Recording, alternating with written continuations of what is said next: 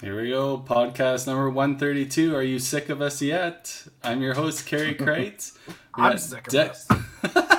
Dexter Wiseman, Tim Wiseman, and Daryl Bradley. Thanks again to joining us for another week and another special guest. And how was last week with Crystal Hibner, guys? I unfortunately haven't been able to listen to it yet. Was it fantastic? Flawless. I highly doubt Flawless. Actually, no. Honestly, it was probably the smoothest one we've had without you. It definitely was. Maybe the smoothest one with you. Dexter had it well handled. So it was good. It was good. We were all on our best behavior, so it wasn't like the Hafner and Rayner podcast by any means. So Yeah. Right. we got We read the classed it riot up act. after that. No, No, special, she no special told us. designation yet. She told us to. Yeah. So yeah, That it is makes what sense. it is, though, right? Yeah, it was good though. Saskatchewan has provincials this weekend. Yeah. They do. So Starts when do they tomorrow. start? They'll start tomorrow. Nice. I saw Yeah. John was posting the schedule of events. Yeah, Yeah. so you can go to the Golden Mile website and watch the live streams of the Saskatchewan Open Provincials for the next 3 days. Right, because they've got the Nest cameras and then also the computer system too. You can live, can't you? Yeah. Yeah.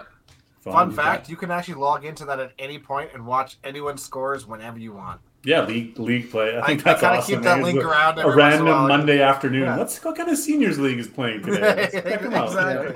Exactly. You can definitely tell if Kevin's working or not. That's for sure. He's out on the lanes. You can't do the Nest cams, but you can do the live scoring. Yeah, yeah. That's Yeah, cool. they're- So they're the first province to get things rolling this weekend here for the Open.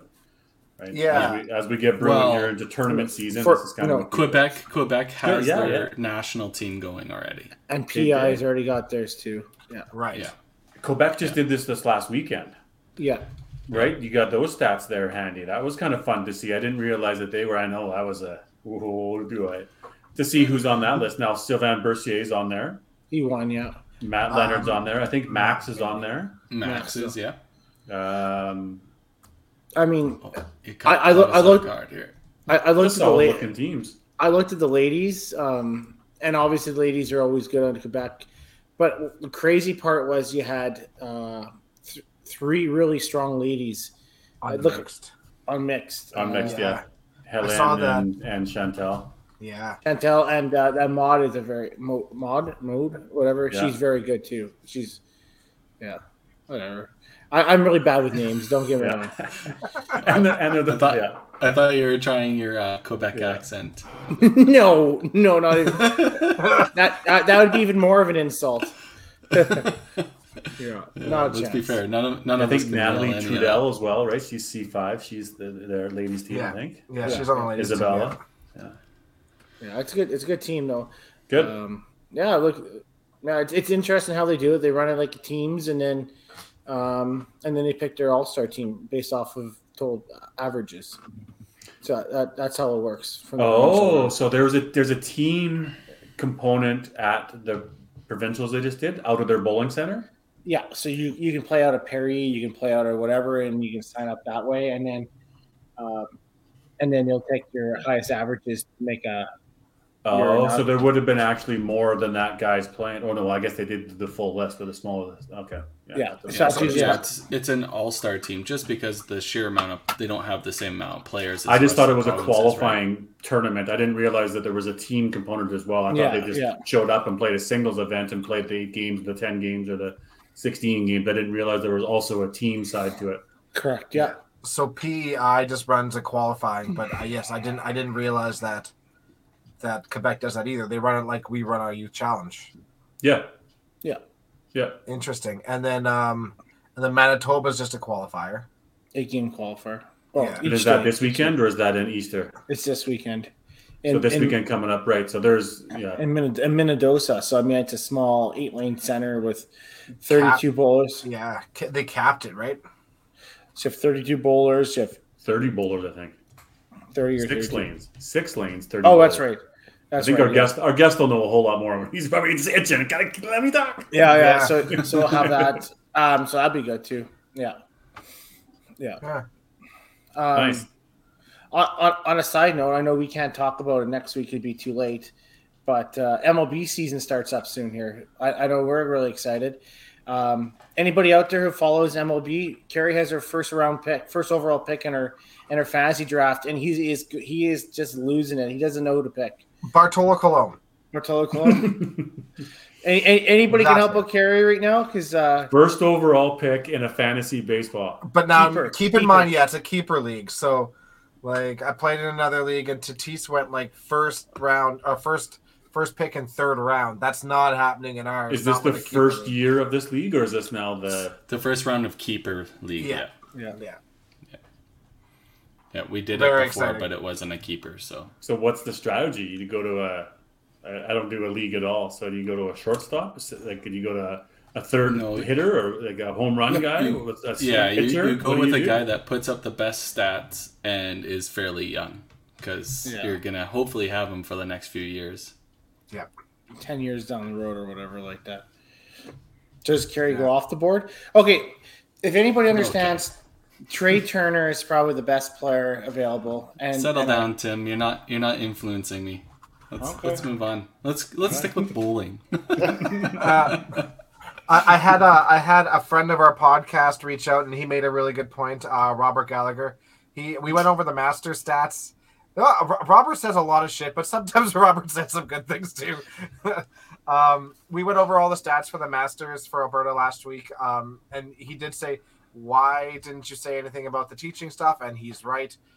We should talk about that. So I would like to congratulate our teaching master bowlers and our senior masters bowlers. Coming out of Alberta, we have a couple of ladies from our center. This is actually really cool. Chantel Usman won, and then Kira Usman, her daughter, made the team as well. So they get to play together on a team at nationals, which I think is like really neat. Fun. Michelle Forster, Charlotte Hamilton, and Shelley Taylor round out the ladies team. For the men, you have Russ Foster, William Jubenville, Richard Fancy, Grant Medall, is that right? And Rob Price. So congratulations to those guys. Brian Sudbury is coaching the ladies, and Bob Sterling is coaching the men. For the seniors, this is awesome. We have Andre oh God, how do I even say that last name? Andre L. Andre. We have Andre. Denise Howie, awesome. She's nice.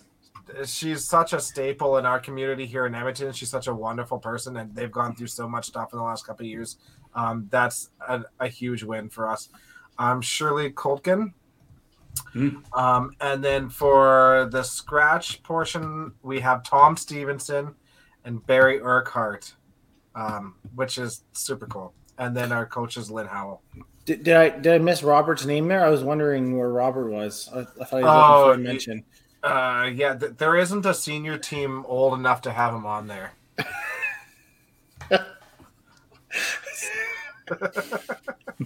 He's an ultra senior team to have him in there. Yeah, you could almost give a shout out though to the Heartland Kingpins. We've officially have made the playoffs for the 5-pin Pro League. Yeah, the Cargill division is set. It is, yeah. The playoffs are set. So Paradise Marvel winning by half a point, and then Dream Crushers versus Heartland in the first round of the playoffs on the Cargill side. So congratulations to them. And Cargill plays first, for playoffs? That's confirmed? Yeah, April 10th. Okay. Rusted Pedal is not until May 1st. Gotcha. Yeah. I thought I had that the other way around, but... Originally it was, but due to teams that could have made playoffs, they sent me numerous emails stating that they can't make the May 1st, and they were all from the Cargill division, so we did the swap. And nobody in the Rusted Pedal division said anything since that, so I'm assuming they can make it. So we have the Cargill division, Dream Crushers versus the Kingpins. And then the winner of that moves on to play Paradise. Yep, be a couple good games there. I know all Heartland's going to be out there to cheer against us, which is great. I mean, for the community, I think it's awesome, right? So absolutely. Yeah. Anybody see Ryan O'Callaghan's comment on that? I thought it was I enjoyed it. I thought it was quite rude, and then somebody hearted it that I don't even know. So I don't know how I pissed in his cornflakes. But what was it? The comment about as long anybody who Tim doesn't play for? Yeah. And then somebody hearted it. I was like, man, I don't even know you, but that's cold. He must know you pretty well. Maybe it was the guy that called the alley last night. Who knows? You're not making too many friends on the phone. Yeah, no, not lately. No. Sorry. Back to this fantasy baseball. Don't you have an E5 meeting next week? No, we don't. We pushed it back. I thought you guys pushed it back to next week. No. Oh, okay. Yeah. Interesting. Good work, Prez. Moving around E5 meetings. This is Alberta Provincials is coming up. Let's be honest, that's the big ticket coming up here next weekend. We're looking forward to. Huge teams out there, all different divisions, men's, ladies mixed, powerhouses. A lot of coaching, interests out there. We've got Mr. Curtis Deering making an appearance with the Southern Ladies now. I see. Hey, Tom Stevenson, Central Men's. Carrie, you've had a practice. Yeah. Tom's our coach. He's fresh going to a Masters National, so he's all piped and ready for bowling. So it worked out good. How was your practice? Had a contingent practice. Yeah, fantastic. Yeah. Well, I shot 350s. What else do you want to know? Perfect. You guys played 3 games, eh? Yeah, pretty much. Yeah. No, we had our first contingent practice, and out of all the years we've made it, I think it was the first time everybody showed up. Literally every single person and alternates. I do have to mention that Lynn Howell showed up about 45 minutes late because he forgot about it. Apparently, it wasn't 45. It was less than that. His email is not the right one. That's what he said. So, I think it's just sorry, Lynn, you owe us around. That's all I'm going to say. It was good. It was really good. Yeah, the men came out, beat the ladies, and then beat the mix. So we went home pretty happy. I think all the matches were 1500s or 1600s too. So 1600s bare minimum for sure. Yeah, there's going to be, but honestly, guys, there's going to be some massive team scores at provincials. And every zone is going to throw big numbers. There's going to be 1500s, 1600s. There's going to be. I'm going to see us predict a 1700. Do you know? I'll predict a perfect game and a 1700. We're not doing a pre-show next week, are we? So this is the. No, we have. We have another week yet. Yeah. Yes, maybe next week is the pre-show. Maybe open. It just worries you a little bit because worries you as in anybody has a given shot because it narrows the field. Anybody can throw a strike there, and I think that at the end of the day, that's gonna be good for people watching bowling. On stats or otherwise. Obviously, Central's a team to beat, so we still have a lot of work ahead of us. I'm going to kick you off this podcast soon. You can't help yourself, man. No, I speak the truth, right? And maybe that's why the guy didn't like me, but it is what it is. Yeah. Go Central, go. I'm gonna make that into a soundbite for your team. They're gonna love you. Yes, I'm on the bench anyways. Don't worry. Oh, yeah. You earned that position on Monday. Yeah, I did. Oh man. Okay, so let's bring our special guest because I'm sure he's going to be a lot more better than listening to Tim fucking ramble on. A lot more better. I didn't say my English and grammar is any good. Oh my god! I already deal with Tim. So for $2 a month you can go on Patreon at patreon.com/5pinuniverse. Help support us bring this podcast and Tim's ramblings to you every week. I'm sure you guys enjoy it.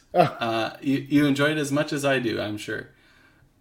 Once again, we have All-Star Bowling Sales being our sponsor of the week, and we are doing an All-Star giveaway. So hashtag let me start that. There we go.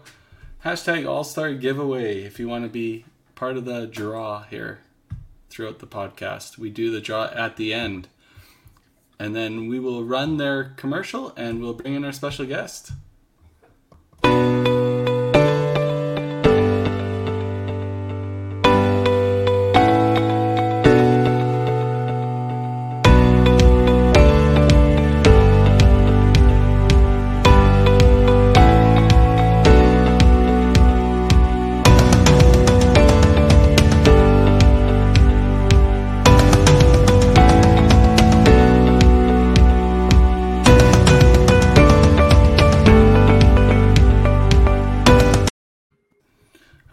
right, we'll just jump right into it. So you obviously seen on the title and on the screen from Brandon, Manitoba, WCBT player elite himself, apparently on the short list here soon. We have Mr. Brad Rusnak. Welcome to the show.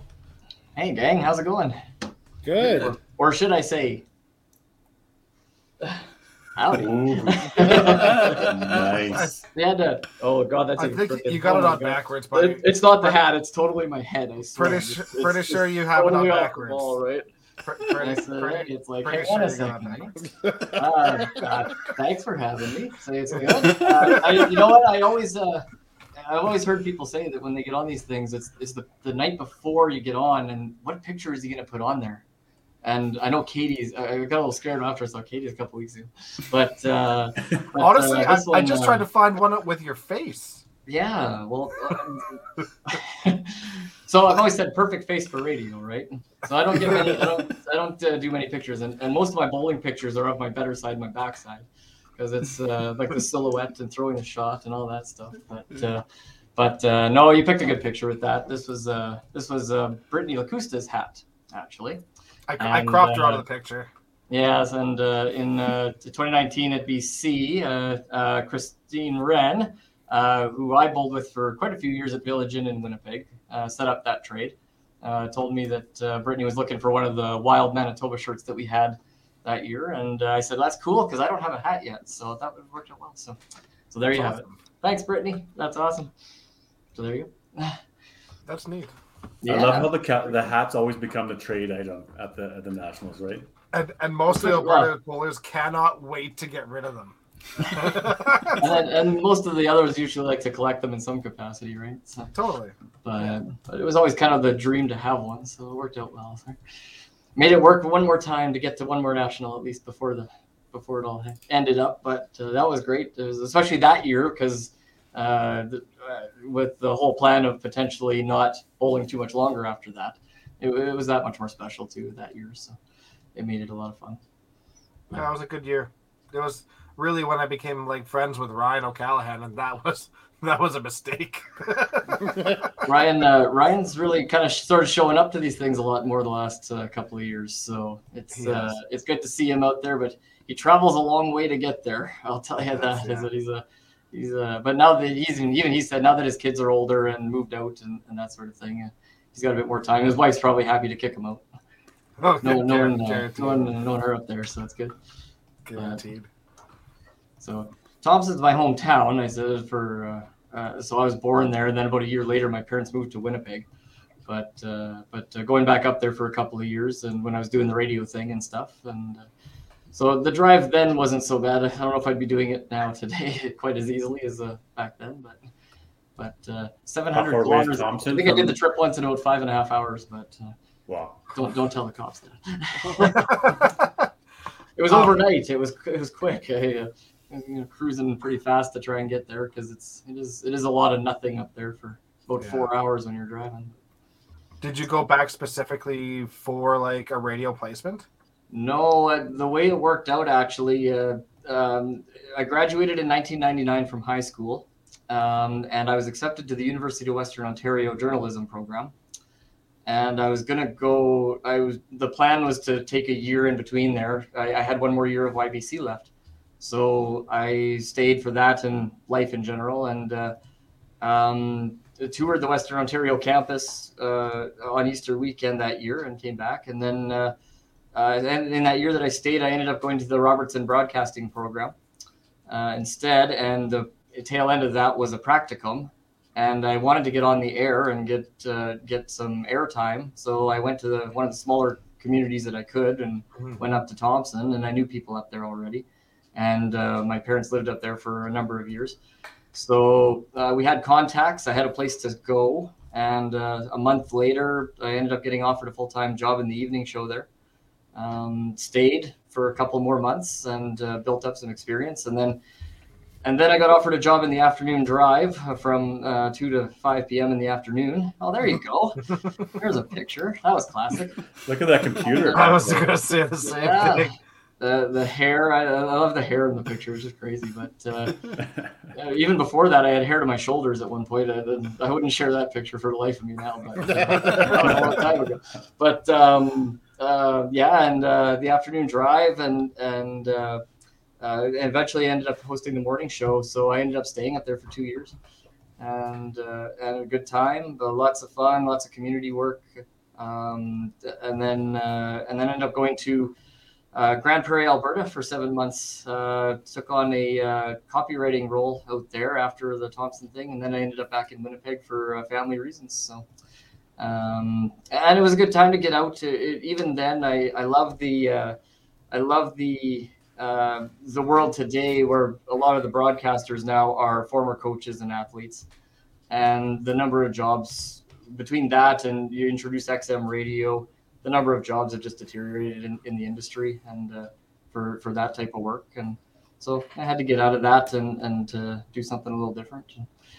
And then along came automotive, and haven't left it since.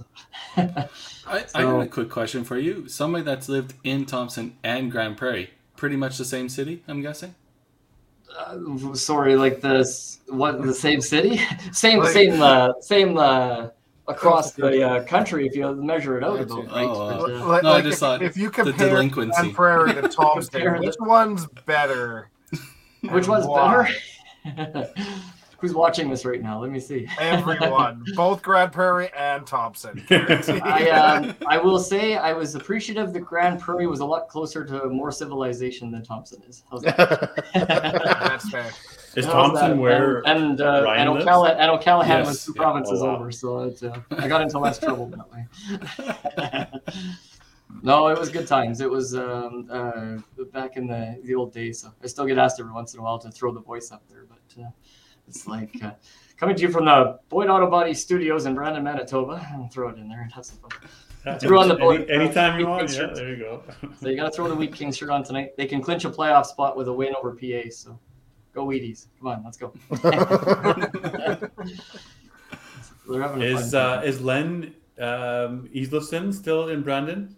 Len Isleson is still in Brandon. He does live in Brandon. Him and Chris live in Brandon, and so he is our MLA, conservative MLA for the province. So I know he spends a lot of time in Winnipeg, but back onto the C5 board again. Yes, he's president. Yeah, he is. Okay, yeah, good.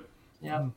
So, but he's definitely involved in the community. He's always posting lots of community pictures and such. And so his riding was he won. He's riding with the conservative side, but it was NDP for the longest time. I think almost forever, essentially. So it was but Len's also built a reputation for himself. He's very well known in the community and a great guy to talk to. Future premier, hey? It could be. I don't want to get into politics on this call. Yeah. I came to Brandon, was it Canada Games 97, 98, somewhere in there?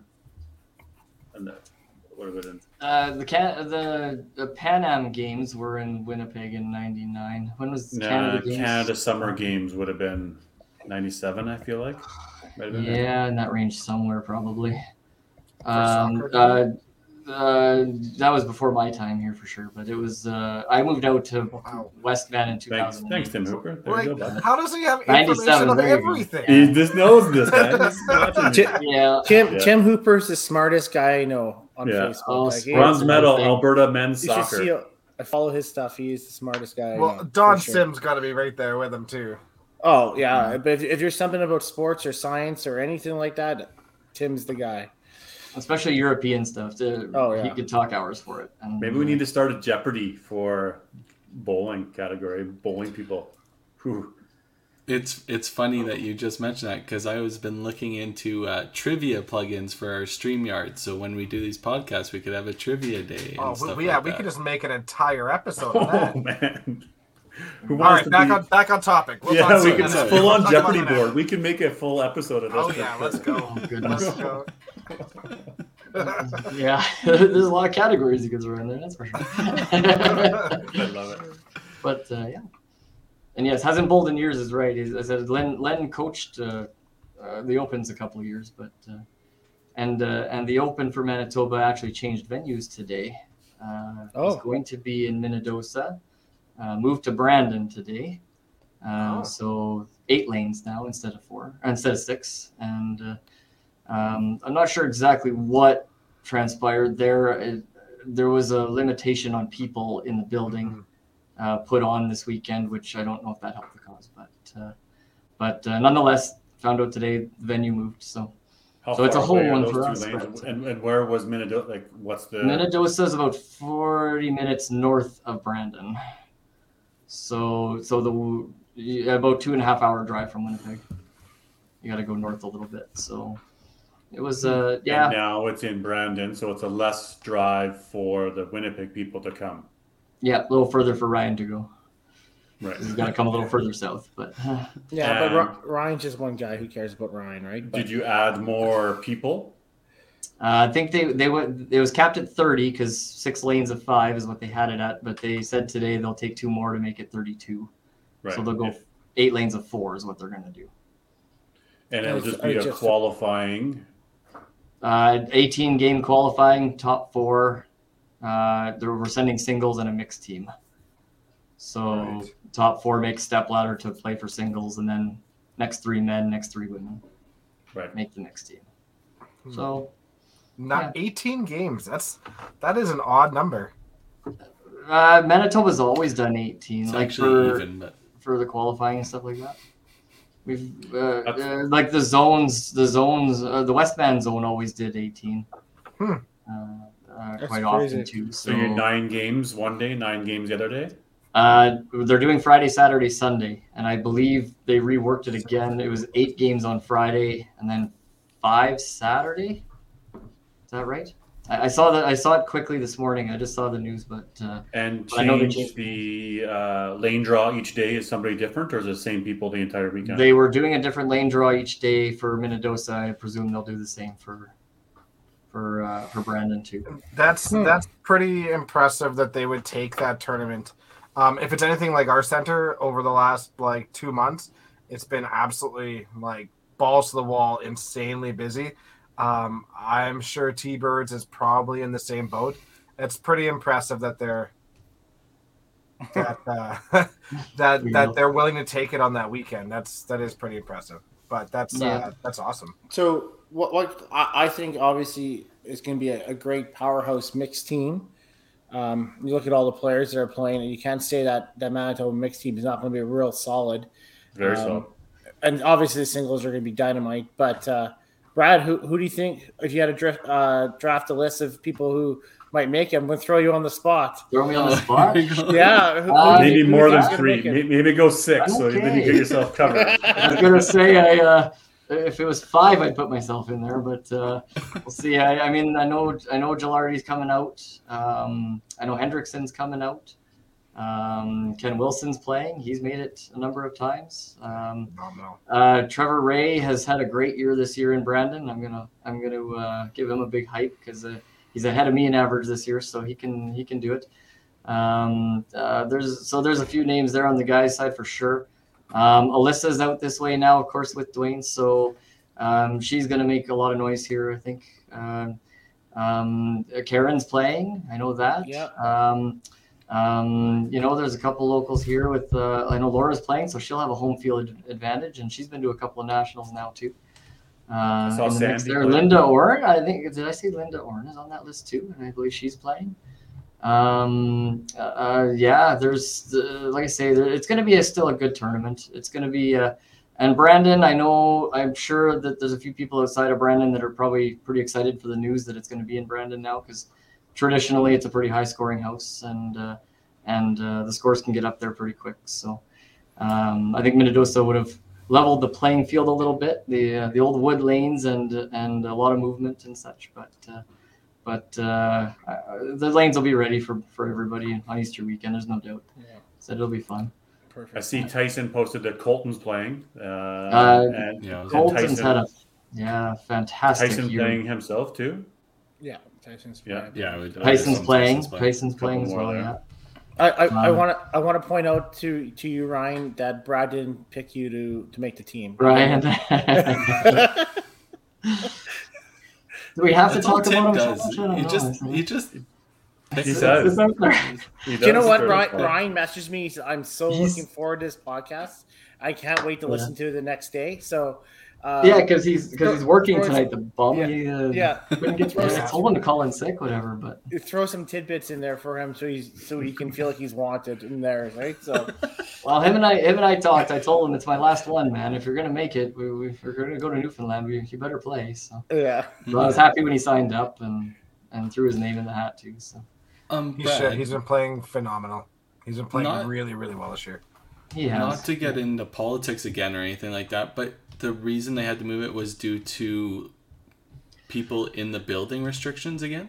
There was a memo that came out on the weekend saying they were limiting it to 50 people in the building. So to put it into kind of a perspective, when the singles are going to be bowling, there's not a lot of room for the remaining people to be back in that pit area anyway. But to have 50 people during the tournament, I said you're 5 per lane, it's crowded, and then throw another 12 in the back.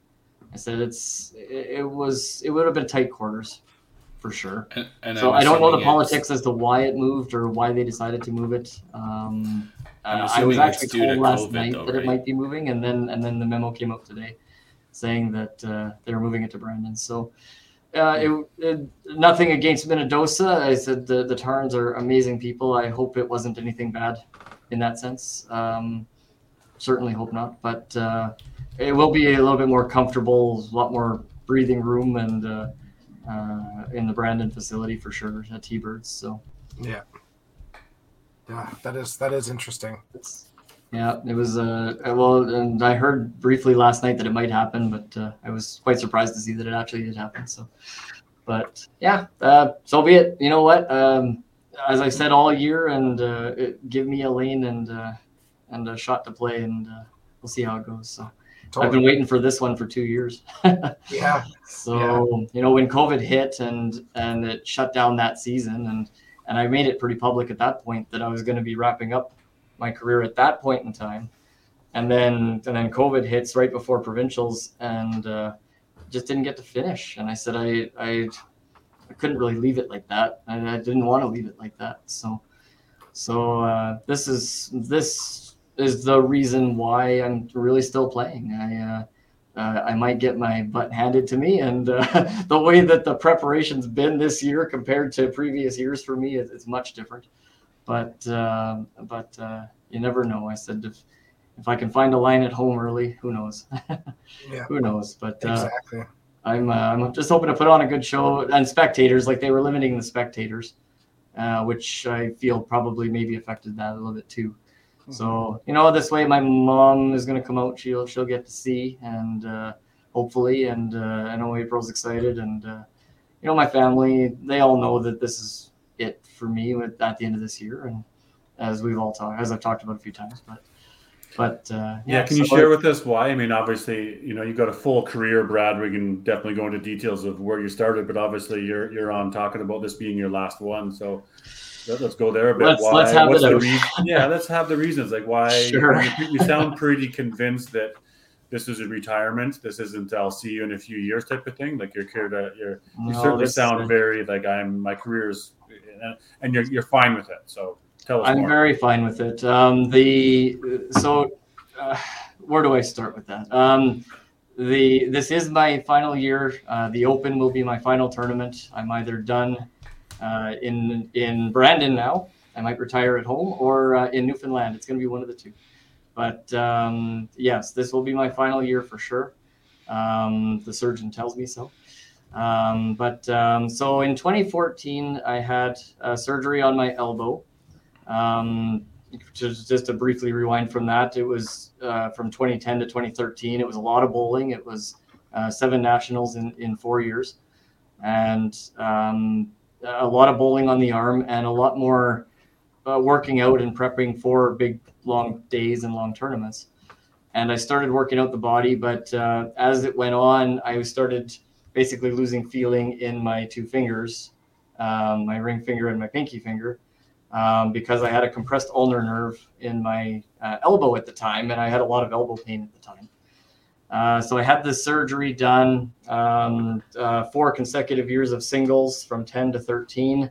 Had to stop cold turkey. I started the 2013-14 year, bowled the first Masters tournament. I could barely hold a ball. I had to withdraw from it. And thank you to them for actually refunding me that year. They didn't have to, but very appreciative of it. I had the surgery in 2014 in February, and opened up my ulnar nerve. And when I woke up from it, they said, "Can you move your fingers?" And I had a little twitch, and they said, "Okay, you're going to make a recovery." And it was kind of 50-50 going into it, what was going to happen. And so that was encouraging at that point, but it was a full 16 months without touching a bowling ball between that Masters tournament and then Regina February the following year.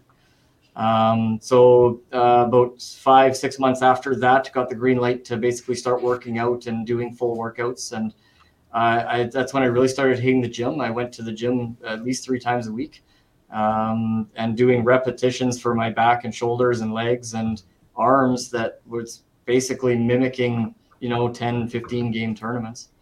And that's what I did for a number of years, to stay loose and get ready. So it was, and I felt very blessed at that time to be able to come back to the game again. Showed up in Regina in 2015, unannounced, first bowling ball that I threw and shot 2,200 in my qualifying. And I'll never forget that day. It was a very emotional day, but and it was the first of 5 qualifying consecutive in Regina after that. And beautiful alley house. I love that place. And then, but as the time went on again, I was good for a couple of years. And I started working out more. Not that I'm a big muscular guy or anything, but I did a lot of working out. But as I was doing that, I started losing the feeling in the hand again, which became quite concerning. And so multiple appointments, multiple electrode appointments and MRIs. And finally an MRI showed that my ulnar nerve that I had the surgery on in the elbow is wrapped in an additional muscle that's in my arm that is not supposed to be there. The old anomaly, as they say. And in order so it's, as I build up muscle in my arm, it's compressing the ulnar nerve in my hand. So I'm at about 65-70% right now of the strength that I've shown. So it has deteriorated again. And it's a point of stop working out. Okay. But if I'm not really working out and I'm not doing it, then to be able to compete at the level that I want to compete at just isn't there anymore. And I feel it. I've talked to a few people about it on the tour this year. I said I have a lot of rotation in my shot and it comes off the fingers a lot. And I don't have that same rotation on the ball that I used to have.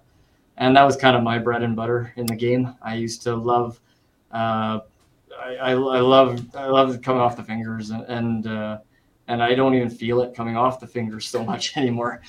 And just as I said in my post in September, it's just more about respect for the game.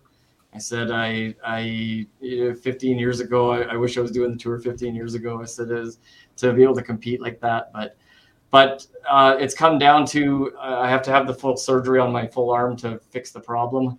And even the surgeon said at this point, in your 40s, you've had a good career. If you were in your 20s, I'd probably tell you something a little different. But and I said, I got 3 children now, and the kids and the activities, and I don't really think I can put myself through all that. So, and if I continue doing it, like you said, 2 or 3 years down the road, I probably have no hand function left, essentially. So it's I need my hand. My kids need that, and so it's actually been a very easy decision to say it's time to wrap this up while I still have a good shot, while I can still play, I can still compete right now. But 2 years ago, like I said, I was ready to be done with that. We started coaching the kids on Saturday mornings, and I love the kids. I said our program has grown from the 12, 13 that we had up to 22, 23 now. I said it's just been slowly coming up. The parents are thrilled with the whole program that we have right now. I said, and that's just become a bigger focus for me. I said, my boys, they watched a Regina run to the Final Four the one year with Schultze winning it all there, and my oldest son was watching it back a few times. He said, I want to bowl, and I said, well, okay, I'll sign you up, but it was never any pressure from me. And Ryan said he wanted to jump in too, so they both love the game, and I love coaching it with them, and the kids have just given me a new light in this game to show them how to do some stuff, and hopefully they take it in. And obviously, as we've had averages come up, and even just a couple of weeks ago at high-low, we won the first banner for T-Birds for 5-pin for the high-low doubles juniors team there with Marion Everett, and I had a couple of tears that day. That was pretty cool. But to see them do it and to pull that off at the end, it was pretty cool. And so that's just it's. I'm thrilled to say that it's kind of taken over my attention more than my actual playing myself. And that's what it is. I said I've been very blessed the last 5, 6, 7 years to come back to the game and compete at the level that I have with you guys, and what I've learned the last 5, 6, 7 years. I said even my game went to levels that I never really imagined possible, to be honest. I said I used to think you shoot 275. It was a pretty high score back then. And I said and then it kind of becomes your focus and average at that point, and how you change your mentality to it and that sort of thing. So, but my respect level for the game now with how everybody prepares and plays the game, I can't do that same preparing that I had at one point. So cutting it back to 4-player events and traveling and visiting a little bit more and having some fun and still doing that. I said that'll be cool. And for this year, I'm bowling a league for the first time in 7 years since I had that surgery a long time ago. And so Trevor and Perry and Steve invited me to join their All-Star Wednesday team on GTS, which has been together for many years. And Terry ended up moving to Winnipeg during COVID. So they asked me if I would take his spot, and I was honored to be asked. And I said, yes, absolutely. And kind of put me back into the league setting a little bit again.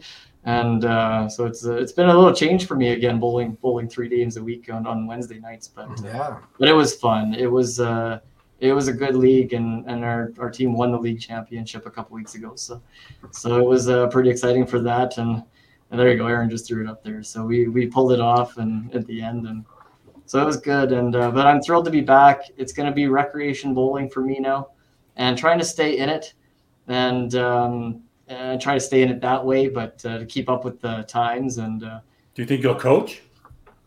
Yes, absolutely.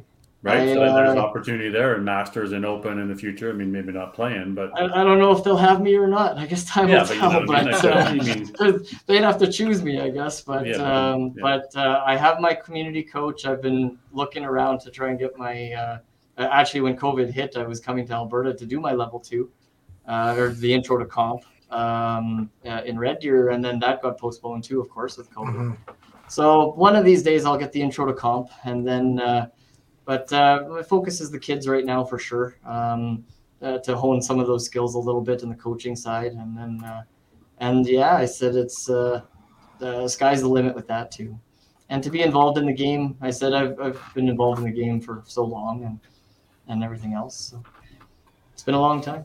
But yes, that is the big announcement. It's I don't know. I said I've always looked at the career and said that. There's a couple things. I never got the national gold, or not yet. I said it could still happen, but national silver. But the accomplishments and stuff. I don't regret that at all. I said I've had a terrific run and successful, and the tour provided me a lot of success with the opportunity to play, and so I'm very thankful for all of it, and hopefully you can do more with the coaching. So. Bryn makes a good point here. Have you ever thought about switching hands? Now, I know competing at the level you want will still be like probably not there. But that being said, we watched Giggy do it. Giggy now plays a league left-handed and a league right-handed. He broke his wrist one year. He played left-handed. He went to Masters Nationals POA. I believe he won singles that year too. It was unbelievable. I've always said that the better you get at this game is kind of like an inverse ratio with how much fun you have with the game. But I think if you switch to the left hand, your expectations kind of go away, and I think you could just have a blast doing it. Just doing it? Yeah, I know. I think everybody's asked me that at some point in time, and I said, you know what? I don't know if I can bring myself to do it. I said it's just time. I said I don't know if I want to change my perspective of the game for what it's been, and the success that I've had. And I said there's other things to do. The kids have come along in all their activities. I've realized there's other things to do too, and the kids bowl too, right? Hey, your kids are bowling, yeah. Yeah, Jake and Ryan are bowling, but I've got Ryan in karate. I've got Jake curling. He picked up curling this year. They're all swimming. Awesome. Jessica's doing dance classes after doing gymnastics for a couple of years, and so I said it's been very busy with that. And the camping, I said they love going camping and they love the trips. And now that COVID's done, hopefully we can pull the camper to a few places if I win the lottery and pay for gas these days. But it's gonna get crazy. But just stuff like that. I said I've never even thought about trying to pull the left-handed thing. And now I just said, you know what, I'm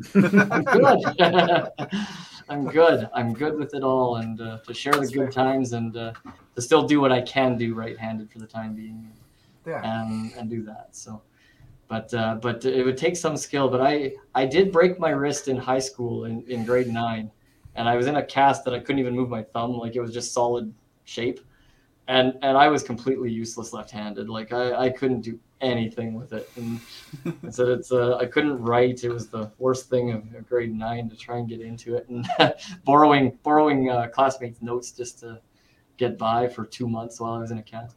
It was the first 2 months of bowling that I actually missed. I had perfect attendance up until I completely shattered the bones between my thumb and my finger. And dumb dog. It was rollerblading, and a guy walking a dog. The dog cut in front of me, and I went over the leash and rolled up on the hand. And so that's how that happened. But now I have a picture of you rollerblading in my head. Played rollerblade hockey in a league for 4 years. That's awesome. And nice. I was fast, but when I got caught, it hurt. I'm not a big guy, so. But I had some pretty good speed on rollerblades back in the day. I haven't Brandon doesn't give me a lot of opportunity to rollerblade. There's a lot of gravel and loose gravel around and stuff like that. So it's really made a comeback over the last couple of years. Yeah, for sure. I said there's you've seen it out there. Well, especially with the COVID thing, right? You're trying to do stuff, and it's an activity that you could do. Same with camper sales. Camper sales went through the roof the last 2 years, but it was just the opportunity to do something and to get out and do an activity. And camping kept us sane for the last 2 years, I can tell you that. So just with the activity with the kids and getting out of the house and stuff like that. So absolutely, yeah. But and so like I say, lots of good memories. I said I can. Where do we start? Let's start at the start.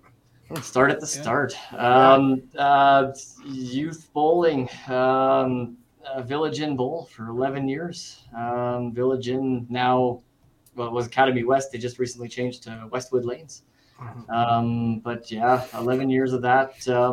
Great times. First year was instruction, bowling between my legs, won a high average award. And I don't know if that's how it started or not, but they switched me to one-handed the next year, and then the following year went to provincials. Won a bantam bronze in Thompson when they were traveling up there at the time.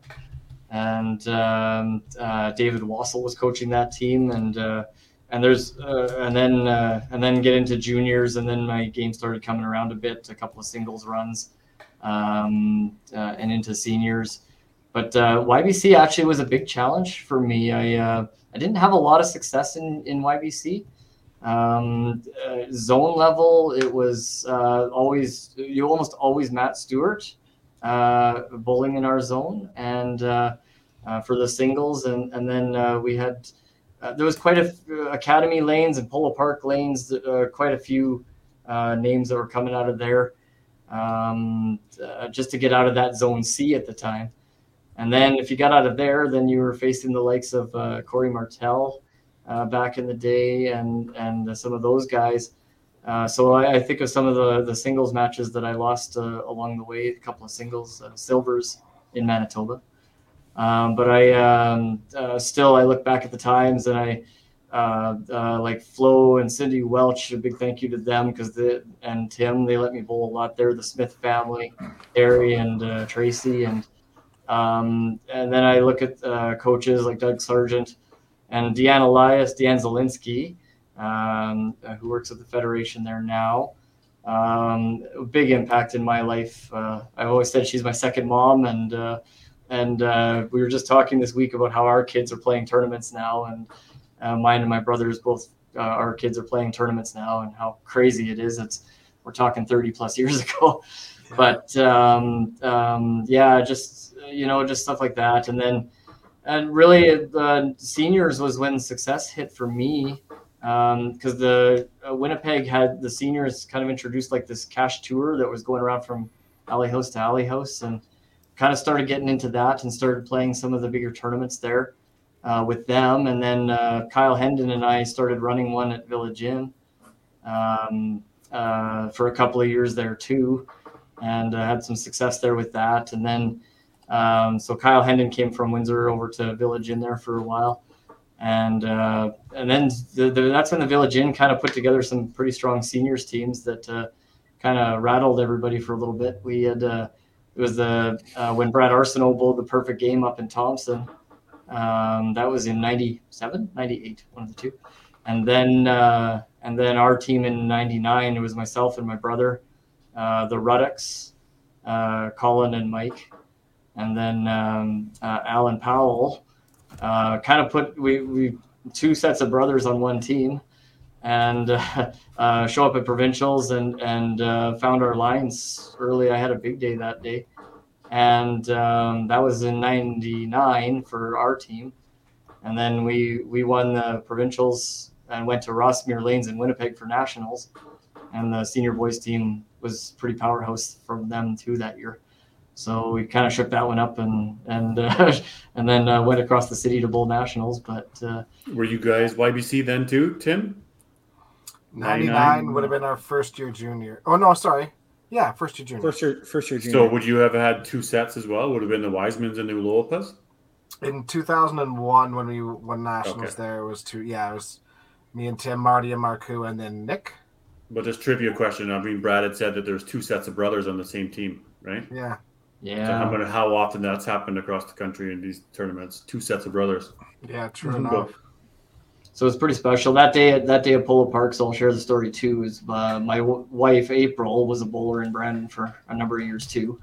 And when we won provincials in 99 at Polo Park, she was actually on the next lane over, seeing this goofball jump up and down like a yo-yo after his team won provincials.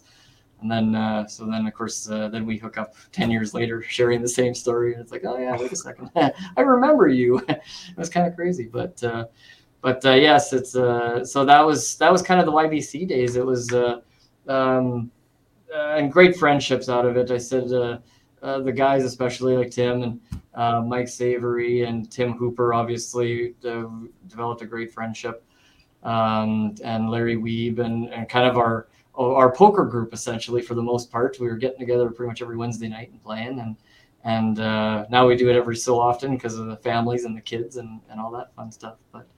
But really, it got us out there playing and competing, and like I say, my brother actually pretty much quit bowling after YBC days. Kind of got out of it, and I kind of carried it right through wherever I went, from Thompson to Grand Prairie to when I lived in Grand Prairie for the 7 months, I played I played a league at HJ's and a league at Family Affair. Is that right? Yeah. And I was there for the couple of months before I moved back home, they're probably like, who was that guy? Shot a 920 triple one night at Family Affair, and then I was gone 2 weeks later, and I moved back to Winnipeg. Like a flash in the pan already. So I apologize, guys. I didn't mean to run on you, but no, you made the right choice. But let's hold up. Alberta's North have had like a lot of great players to come up for like 1 year or 2 years. We just had Crystal. We had Amber Newberger. We had Brad Rusnak. We had Erica Ledge. Remember, Erica was up there for a little bit. We had some really good players up there. Just never stayed. Maybe it's their hospitality. Maybe if Gerald was still there, right? So yeah. So you got started bowling in YBC when you were 11. What got you started? So I started bowling when I was 8. 7, 8, okay. Actually. 11 years at Village Inn. 11 years at Village Inn, yeah. Right. So I started in instruction. My parents bowled for a number of years up in Thompson. Mom was into it a bit, and then she, with wrist and hand stuff, she just didn't like doing it as much. But Dad still liked playing quite a bit. And then as I got older, I started playing adult leagues with my dad and a couple of the others. Bob Peden, I'm going to mention Bob Peden's name. He was one of our YBC coordinator there for a number of years. And Wayne Howarth, and of course Deanne took over after that. But it was my parents that got me involved in it, and I just enjoyed it. I loved being at the lanes. I stuck with it. I don't know, and I bowled well, and coaches thought I played well, and at the time, and it was always kind of encouraging to stay in it. And in hockey, I remember the one year Deanne was quite happy when I messed up my knee playing hockey. She's like, you don't need to play hockey, you need to bowl anyway. And so it worked out well in the end. But so that was I still remember the old double diamond lanes in there. I said it was and Village Inn had pretty rich history in the past too for tournaments and stuff like that. And now double diamond lanes, they have an extra board, right? Was that what it was? Maybe that's what helped me at the time. It's either one board more or one board less. It's one of the two. So with regular lanes, you have an odd number of boards because obviously the one in the center is the odd one, right? But with double diamond, they actually had one extra, so the arrow was off to one side. Yeah, I remember the one being off a little bit too with that kind of sense. I think it's one more, Dex. I think it's like 40 boards. It was 41 on double diamond. I'll wait for Tim to type it in. He'll know. I know. It would be an 39 and 40. I'm pretty sure. 39 and 40. Yeah. Sean Eby brought it up. I remember that. Yeah. And then so YBC, I stayed the one more year. I ended up in Thompson for the 2 years up there, and 2 Manitoba North teams that were very strong and still got beat in the provincial finals the 2 years. But I had a singles run 1 year. John DeChambeau came up the ladder and beat me in the final twice. And I was so young, I didn't even know what was going on, I think, at the time. But so I had a singles run there too 1 year. And but bowling from the north and playing Masters, 2001 Masters, bowling with Nick DiVirgilio up there quite a bit too. Actually worked at his lanes part-time when I was on the radio at the same time. And he still owns those lanes, right? And he still owns North Center Crossroad lanes, yeah. It was I learned quite a bit from him competing with him too. But Ryan and Doug Whalen and Daryl Cater and DeChambeau and Lauren, I said it was and the Stewart family, of course, Rick running it, and the Stewarts too. I've mentioned Matt's name, but I know Bill was very involved in YBC at the time when I was growing up too. And the Stewarts running Thompson lanes at the time, no longer there. That was another 12-lane alley house that is no longer there. So now Thompson's down to 4 lanes of 5-pin in the city up there. So we can't. It makes it so hard to go up there to play a tournament and stuff like that. On a side note about Thompson, sorry, Brad. People don't realize at one point back, I think it was the 70s or 80s, that Thompson had the most YBC memberships in the country. I believe it. They had all day Saturday. It was like 300 plus memberships in YBC. our YBC program at Village, I mean, it was 16 lanes full of 4 and 5 player teams, and it was a Bantam junior or instruction Bantam to start in the first shift, and then a junior senior shift after that. And it was 5-6 hours at the lanes every day. And I said it was the numbers back then. I'm crushed to see some of the numbers now. I said it's when in '99 I said there was over 40,000 bowlers in the YBC program, and today it's under 10,000. But yeah, I said it was just one of those things, and Thompson is one of those places again that's so remote that there's not much there to do. So it was kind of thrilling to see that the bowling world had that bite of the pie up there essentially at that time too, right? And you look at it in the business sense of even through COVID, I said it was tough to see the bowling alleys shut down and to try to make it work in certain ways, but yeah, good times there, like I say, and Thompson was good times. I said I thank them very much for all that, and it was. If any of my high school friends happen to watch this, they're going to be like, I can't believe he's even doing this. Like he was the quietest kid in high school forever, and hated presentations and hated getting in front of classes, and then I end up on radio and talking on a mic and doing podcasts. But just the personal side of it, I think Thompson changed my life in a lot of ways. Took me out of that shell and got me more involved in community and scenes, that kind of stuff. And then moving to Grand Prairie was a little bit of a culture shock, a different change for sure. I didn't know very many people there at all. My cousins lived there, so I did have a connection to move in with them and love them for that. It was good times there. I lived with them and their 3 kids and got to know them quite well in the brief time that I was there. And like I said, I didn't get to do much with the bowling world there because I wasn't there long enough. I moved there in the summer, and then I moved out in the start of 2002 and then moved back to Winnipeg. So the reasons for moving back to Winnipeg otherwise, and I talk openly about it today because to me it's, especially now, I look at it more like an awareness thing and help out. But my dad passed in 2005 from cancer. Again, avid bowler, and he was sponsor of our teams on at the St. James League on Friday nights, and I miss him a lot. But that was a big reason for coming back home, finding out that that had spread and it wasn't going to make it. And he went a lot longer than they said he was going to make it, but so that was a big reason too in coming back home. But it was a very hard time in life for me. I want to actually, for where I am now, there's a big thank you to Dwight Hurt. When I moved back to Winnipeg, and apologies in a sense to Shar, because her and I did get together and we were dating for a while, and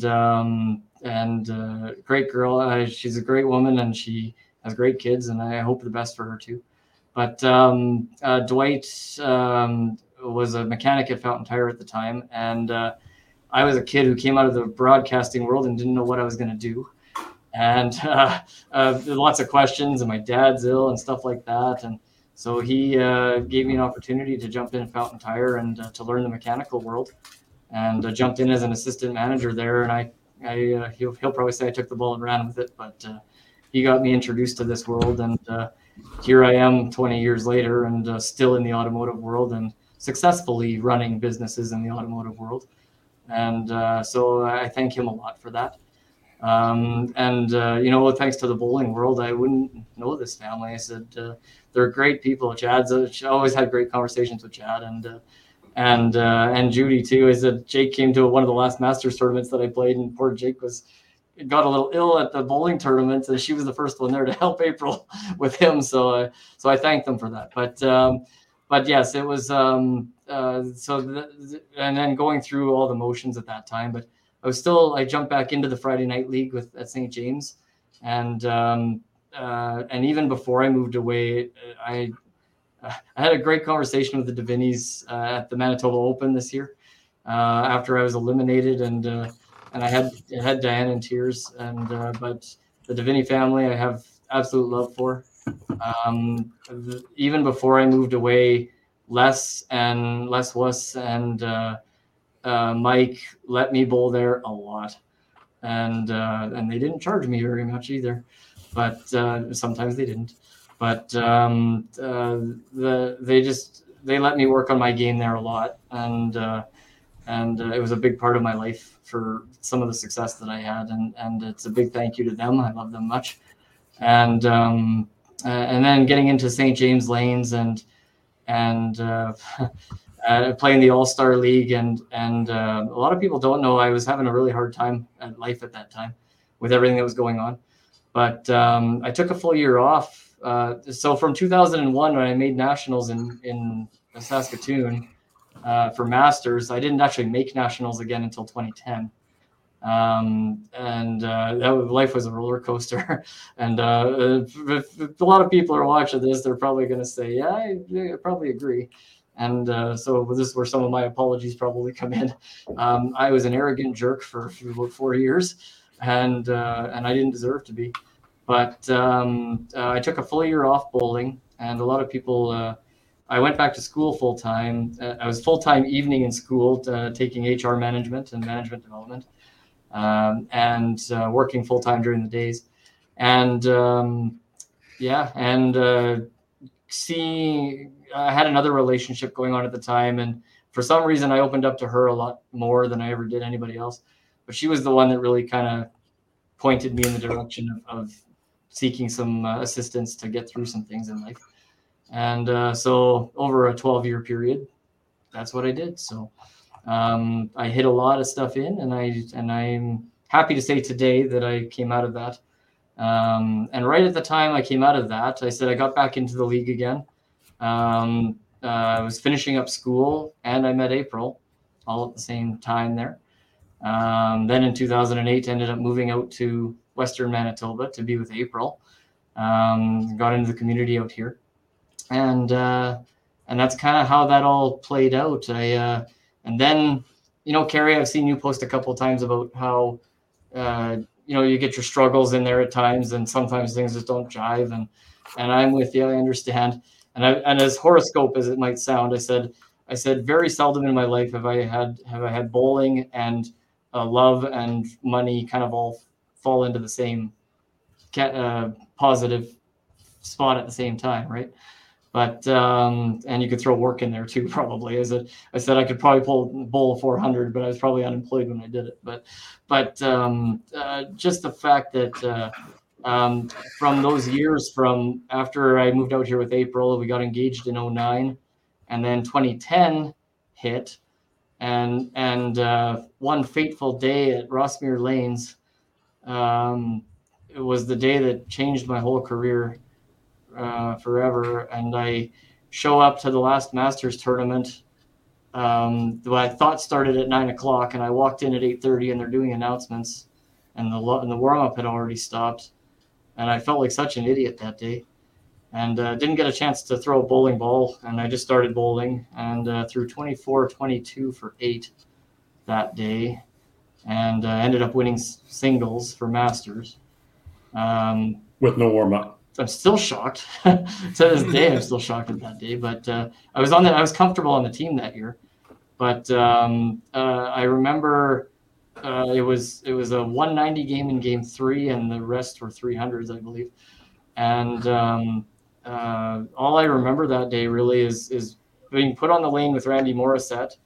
And Randy, I threw the first ball in 10 in the last shot, and I really didn't know what was going on at the time. And Randy came up and tapped me on the shoulders and said, "You just won singles."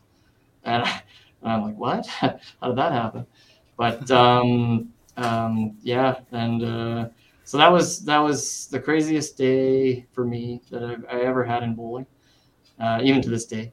But I went on to singles that year, and Sudbury, finished 6th. I developed a great friendship with Jeff Watts out of that tournament, and introduced him to Marla, And now look at them. I'll wait for the comment on that one. Yeah, she did comment. Yeah. So I love those two. But I said that was kind of the start to it. And then the Open that year also went to nationals on the team. And then 2011 was my glory year. I rode it. Had the perfect game at St. James at the Manitoba Open that year when it was fizzling out a little bit at the end. That's right. With that, and then the singles run, another singles run for Masters, and a team run for the Open. And that's cool, man. That's awesome. He's my big teddy bear. We'll just throw that up there for the world to see. Yeah, I was gonna say. I saw the comment. I was like, yeah, it's fine.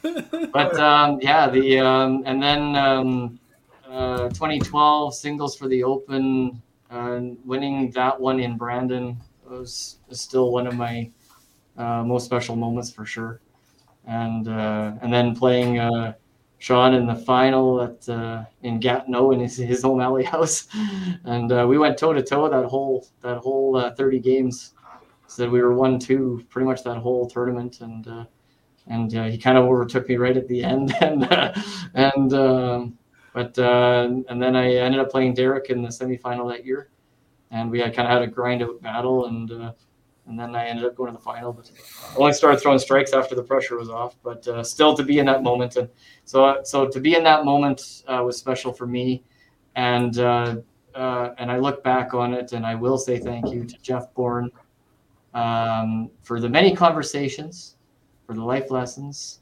But, does that guy talk? That guy talks. He talks.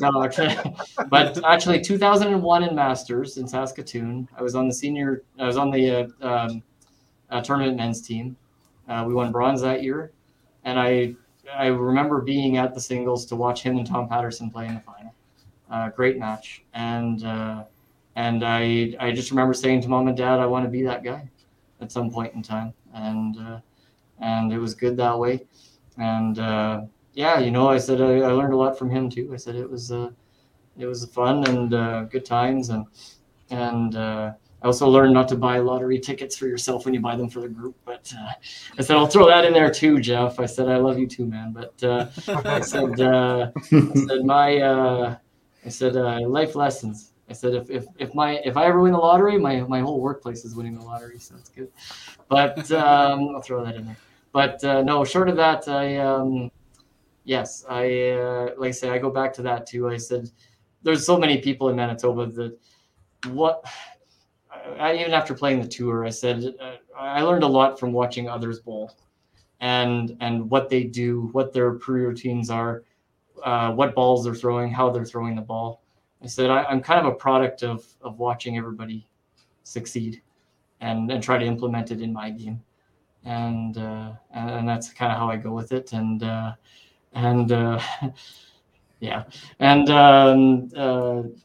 I'm thankful I was able to implement a lot and the adjustments that I can make in the game. I thought about that the other day.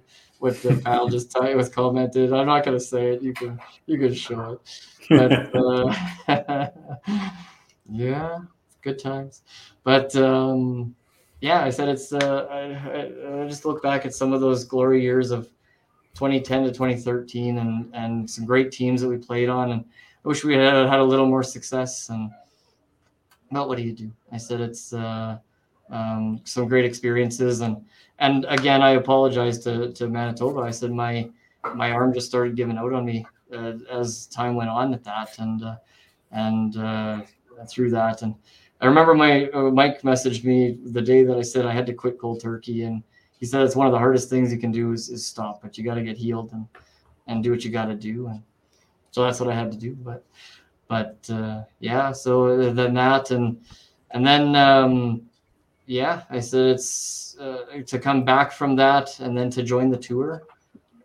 I'm so thankful I got to play the tour with you guys.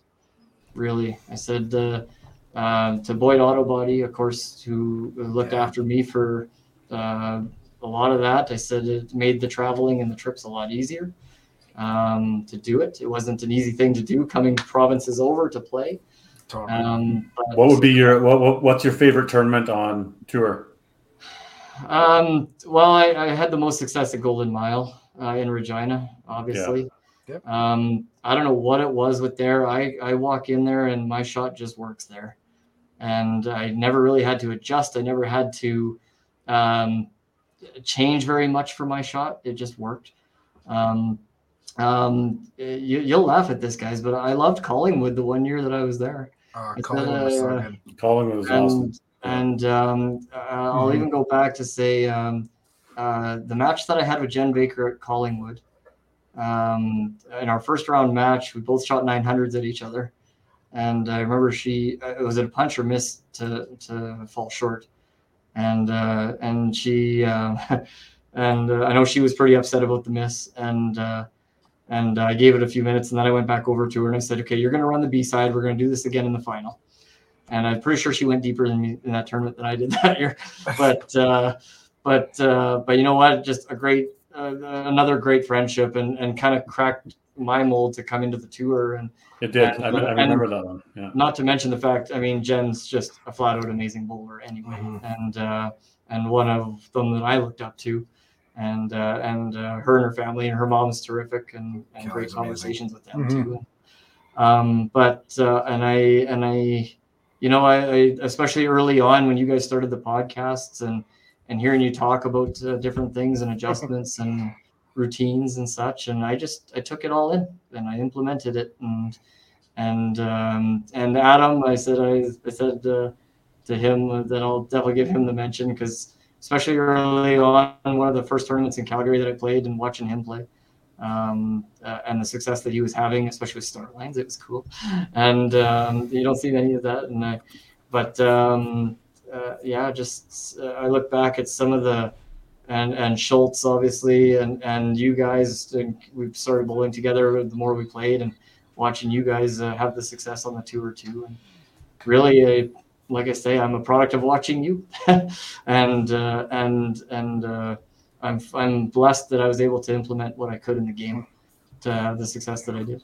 Yeah, we've said it lots. There's no stopping at learning in this game. There's always something to learn. There's always something you could do better and find success with. And that's what makes people better forever. But also just watching on those days too, and sometimes going into a center where, you know, your shot's not working, watching other people can make a world of difference, because you can figure out what is working in that center and then implement it for even that weekend, right? Yeah, it was Jeff that told me a long time ago, you got to have a B shot and play a completely different line, and play Watts? From the Jeff Bourne. Oh, okay. I was like, Jeff Watts doesn't have an A shot. Kidding. There you go, boy. And so actually, it was after that conversation that summer I played from the left.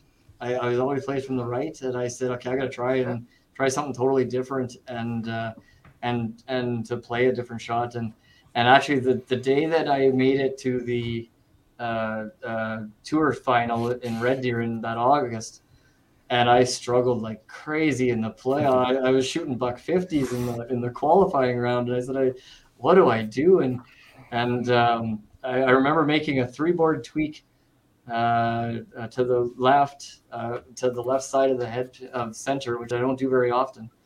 And then at least I looked good throwing 280s on the TV show when the recording was on. But luckily they didn't see the qualifying before that. But and Tyler ended up winning that year, of course, which was I mean, the Tidcats, amazing talents in this game. Incredible.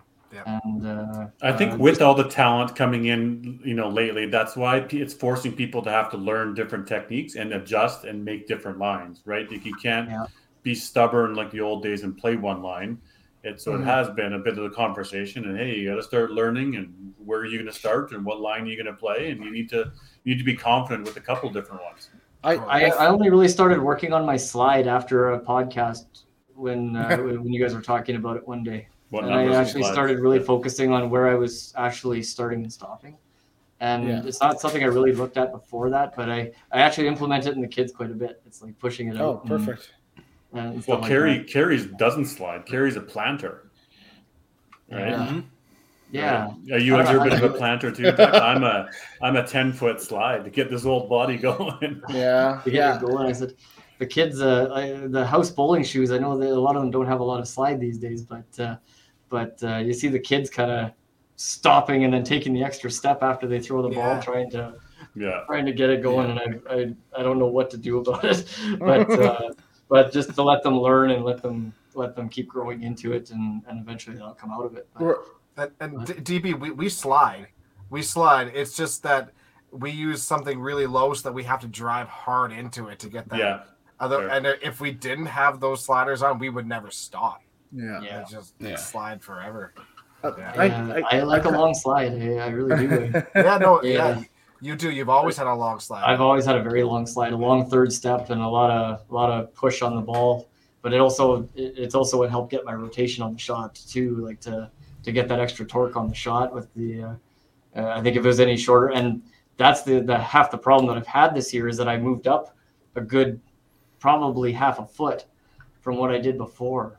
So and that's why I feel like I don't have the same release that I had 2 or 3 years ago, because I don't have that same power behind it coming up to it. But just kind of the way that I've looked at it. But I think older you get. I mean, Kerry hasn't got that old. He's almost there, right? So 3 more years until he hits 40, I think, right? But besides that, maybe less than that.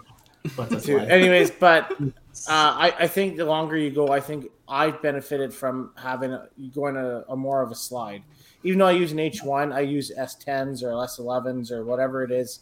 I find it makes it a lot easier. I'm less sore after the events, or usually after I'm done, right? Where we used to have maybe an S8 or S6 or whatever, and we're driving more into it, trying to finish your shot more, and I find that I'm using an S2 H1. If there was an S1, I would use an S1. Your body hasn't given up on you, because that's exactly as Tim. I'm the same way. If I do a short slide, my knee, my quad, that lower back is just pounding. I'm not sore. I'm not sore at all from it. But and I'm the opposite. If I end up going with a longer slide, I end up losing all of my aggression and all my rotation and all that stuff with it too. I find them more. I'm more sore if the lanes are slicker, for sure. Yeah. I switched to a 10 this year. I always used 7 or 8 or sometimes 6, depending on how bad it was. But I'm actually up to the 10 this year, and all year I've had the 10 on the shoe. I haven't even changed it.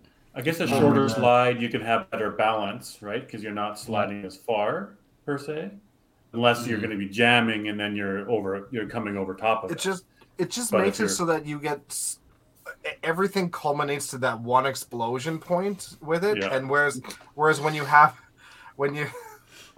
I'm not even going to touch that. When you have the longer slide, you have a longer window to kind of have that. But when you have that short slide, everything just kind of drives in all at that one time. You generate all your power all at that explosion point. And that's where you just get that. Like a shitload of. That's one of the data things we need to collect. Is I was gonna say, where's Jay Brains when you need him? Yeah, what type of balls are you throwing? What type of slide do you use? What's your approach? All these things we need to. If you're like Tim, you don't want anybody touching your bowling ball. Well, you know what? Let's bring this up right now, okay? Belmonte is causing a huge issue about people getting within USBC.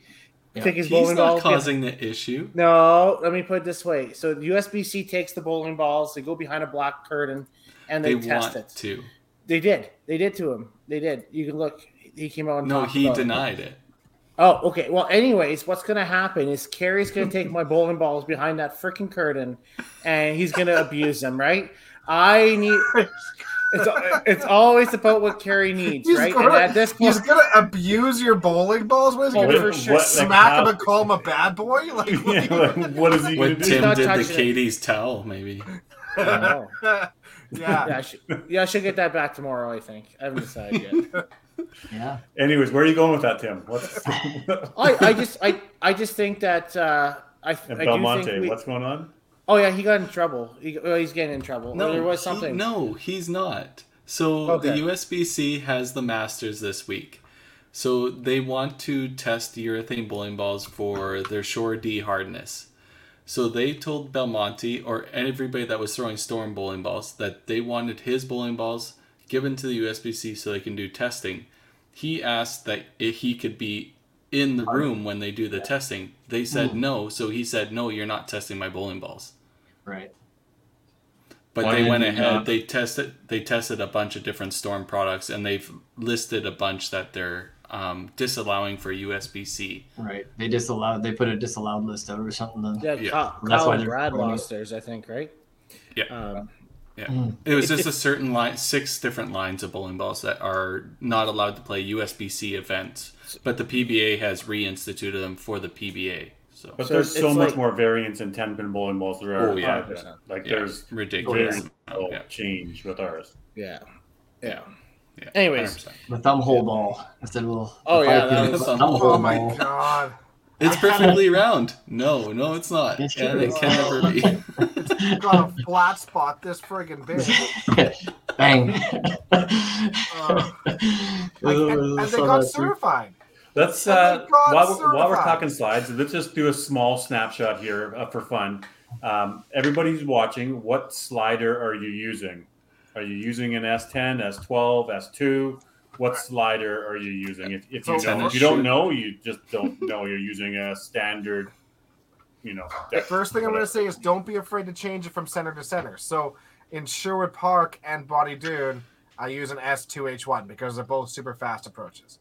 But if you go to like a normal center, like Paradise lanes or any like standard wood lanes, then I'm generally back to an S8H5. You kind of your regular slider and heel, but in Sherwood Park and Bonnie Doon, S1, H2, as slow as possible. Right. S10, H1. Golden Mile, same thing. Yeah. I'm a slider 10, and I think I'm an S4 on my heel too. I got 2 sliders. But Daryl's wearing the old man Skechers too, right? Oh yeah, buddy. Ever since I had 10-foot runway for this old guy, Russell. Yeah. So there you go. I'm the same as Tyson Nelson. Yeah. I've always had the red heel, always. Like I've never used a rubber heel since SST6s. A lot of S10s coming. And I was gonna say a lot of S10s out there. I'm kind of surprised. Like I said, I maybe I was in the minority using S6s for even with how long of a slide I had. But yeah, I don't know. I said it's there's a few of these. Yeah, Lynn Howell and the sock bowl. Sock. I was gonna say than the sock. But I was just gonna say you have a lot of people that just slide the sock on. I know. But Dex, I think you made a big point there. Is direct about changing your slider at different bowling centers. If you're not doing that, consider that as part of your repertoire for different centers because it will make a difference. It made a world of difference in my game. In the old days, again, we didn't do that. We wore standard shoes and they didn't have changeable sliders. So, and honestly, I had the standard changer. I could change them, but I didn't really start changing them until like 4 or 5 years ago. When I'm like, why am I changing the way that I throw the ball when I could just change my shoes and just throw it the same way? Yeah. Just try to create the consistency, right? Huge. Jeff, I've never heard of an S13. There's an S13 odd numbering. No, there isn't. He just Jeff's just being Jeff. That's Jeff. We love you. Maybe next time Marla can speak for you. Okay. Slide to the moon, baby. So there you go. Pictures or it didn't happen. Brad, have you always used the same bowling ball? You said something about star lines before, or do you have a few different bowling balls that you've used a lot? I pretty much use 4 7/8 Paramount pretty much everywhere. I've had the most success with it. Calgary, I bought a set of I can't even think now. I had star lines for the longest time, switched to Paramount, and then I picked up a set of Cobras that I was playing with at T-Birds here for a few years, and then he put out the plain ball. I'm losing my thought process. The The solid color ball. Help me out. Cyclone? Solid. There was Paramount Solids. Oh gosh. Anyways, so the Aramiths. Aramiths. There you go, Aramith. There you go. And so I've got a set of those that I play with religiously at T-Birds now. I won provincials at that, but Golden Miles, all I take is Paramount. And I was throwing Paramount at Sherwood this year when I shot the 22 from the left side. Got that. I wasn't even going to mention it, Mark, in the 32s. I was hungry. But I don't know where that came from either. That was a good day. I was averaging like 300 through 12 games that day in the first 4 matches, and that was a good run. And then I went bang bang. It was the year before that I made the Final Four, but I had to think about that. But yeah, no, I've switched balls. I've taken the suitcase everywhere, and Nationals Open in Gatineau in 2012. I ended up playing with house balls because I couldn't get anything else going early, and I was messing around in practice with the house balls, and it worked, and I played the entire tournament. Took 6 bowling balls with me to Gatineau, and I played the house balls the whole weekend. It happens, but it is an option. But yeah, the hardest house I played at on the tour was Paradise. I always seemed to be adjusting a lot there when I was playing, and then I made the 40s when I switched the bowling balls there. But yeah, it was good. I said I've never been afraid to make the ball change, especially if I'm feeling it in that sense and stuff like that. But adjusting, I said I have no fear jumping from left side to right side. Yeah, no, absolutely. To jump back and forth if I need to. I'm probably overcoaching my kids trying to help them out with different shots, but it's nice to see them talking to me, saying I moved a board this way or a board that way, and trying to get into the lingo of it. So it's fun that way. But it's crazy how many adults still just don't make those small changes. It's crazy. Yeah. Let alone the big changes. Got to be able to change. Got to make changes, Totally. and especially the conditions change, and the proprietors do different things to the lanes, and you walk in and you got to make an adjustment. So it makes it fun and change. Do I talk about changes and stuff like that, but I could talk about how Manitoba's changed. Manitoba's changed a lot, and if I could throw that in there, we lost Daryl. Where'd he go? His internet was giving him problems. He's lost to cyberspace. Lost cause in some sense. No, I don't know. But, no, like I said, I think I've played pretty much every alley house in Manitoba. Not quite all of them, but most of them, I think. Yeah, even the ones that have shut down a bit. I love Masters. I love the Open. I love the traveling back and forth to tournaments and such like that. And I did want to talk a little bit today about how the province has changed so much, and if that's cool with everybody, I talk about how we've talked about how we're not sending full contingents to things anymore, and how we're not sending full teams and stuff like that, and how the numbers have come down so far, and I like I said earlier, I'm crushed to see that kind of stuff. But I love the Masters. I said I traveled a lot to play Masters out of Thompson and from Brandon here now, and stuff like that, and I wish that people were playing everything like they should be.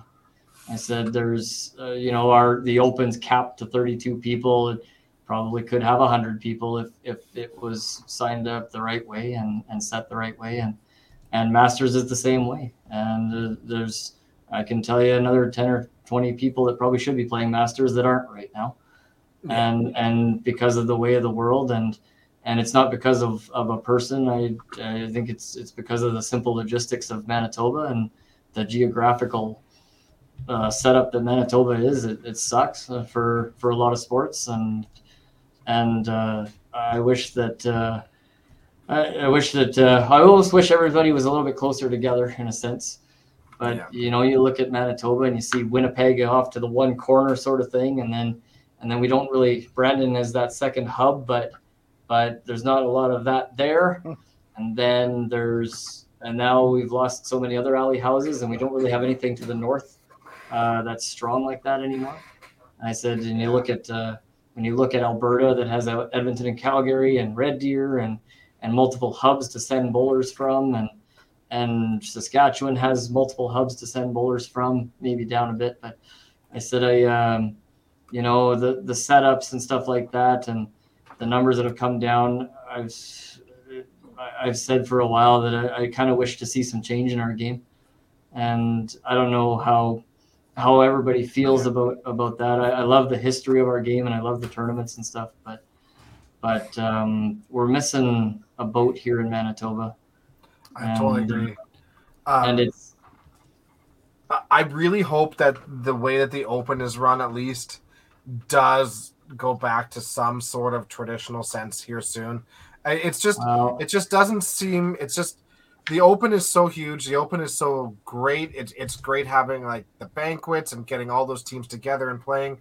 And Manitoba as a whole just has such a large number of top quality players. It seems like an absolute shame to me to send 4 men and 4 ladies when they could be sending a whole contingent. I'm not a huge. So you got to look back at what it was 20 years ago compared to now. And I said we had the North, we had Westman, Central, Winnipeg. So like the North, for example, I said there was 12 lanes at one alley house and 4 lanes at another. Now it's just down to 4. I said there was Flin Flon and the Paw in the North that are no longer existent. I said so that entire region basically lost almost everything. So you can't really run it the same. And of course that, right? And then I look at the Westman zone. I mean, I can look at Central. I said you lost the Neepawa lanes, which was 10 or 12 lanes. Minnedosa had 8 lanes. They put a restaurant on lanes 1 and 2, made it 6 lanes. I look at Westman and how like Westman has Brandon and Carberry and Boissevain and Killarney. And now without Boissevain and Killarney, because they're not affiliating themselves with the zone anymore. So you're down to an 8-lane house and a 4-lane house in one zone. Yeah. And then of course do it the same. Yeah. And then you've got Winnipeg with multiple lanes. I said it's and then of course when they pulled themselves out of the M5 a few years back. It was a tough situation and a tough reality. And I look at Masters today and I say, okay, 6 tournaments, 6 different Sundays, 6 games each Sunday.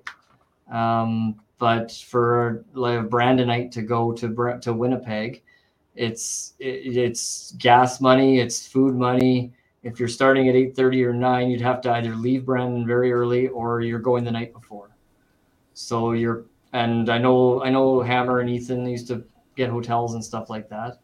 I said you're talking $500 a weekend times 6, and I said it adds up. And I said it's a tough situation, and Karen's right. I'm thrilled to see Winnipeg bowlers back in it the last couple of years. Yeah, I said to have an option to play, and it's and Masters gives the $50 discount, as Jason is saying, at the start for your membership. And I said it's just that, and that's I got to make it very clear that's not why I'm not playing this year. The doctor told me how much I can play, and I'm not playing because of that. But and I'm a diehard. I said I would play anyway. But I said there's just a lot of people that I'd like to see it start coming back again. And it just needs the support of everybody to come together and do it. For sure. So Brad, I completely agree. I think your Manitoba for the open situation has a possibility of getting better than it is. I mean, obviously with Karen, Winnipeg 5 is back now.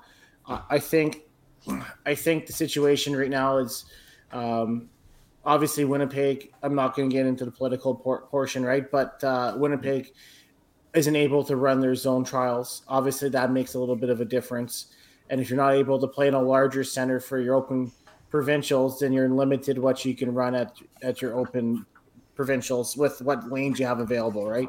Yeah. However, it looks like there's more positive things out of it coming out lately that I noticed, and it seems good. Like if you asked me at the beginning of the year if you see this at your event at T-Birds, I would say no because of everything going on, and for it to be hosted at T-Birds, I think it's a very positive change, and I think it's a good thing, and I hope to see that. And we saw Jamie Newton coach the Youth Challenge national team in Calgary this past weekend, and I thought that was a positive thing. I think things are changing on the relationship side. It might be a little bit slow, but I think it's a positive moving forward, right? So this year might not be there, and obviously I can't speak on behalf of M5 or anything like that, but my guess is the reason why they only did mixed teams is because obviously they need to have more money in the pool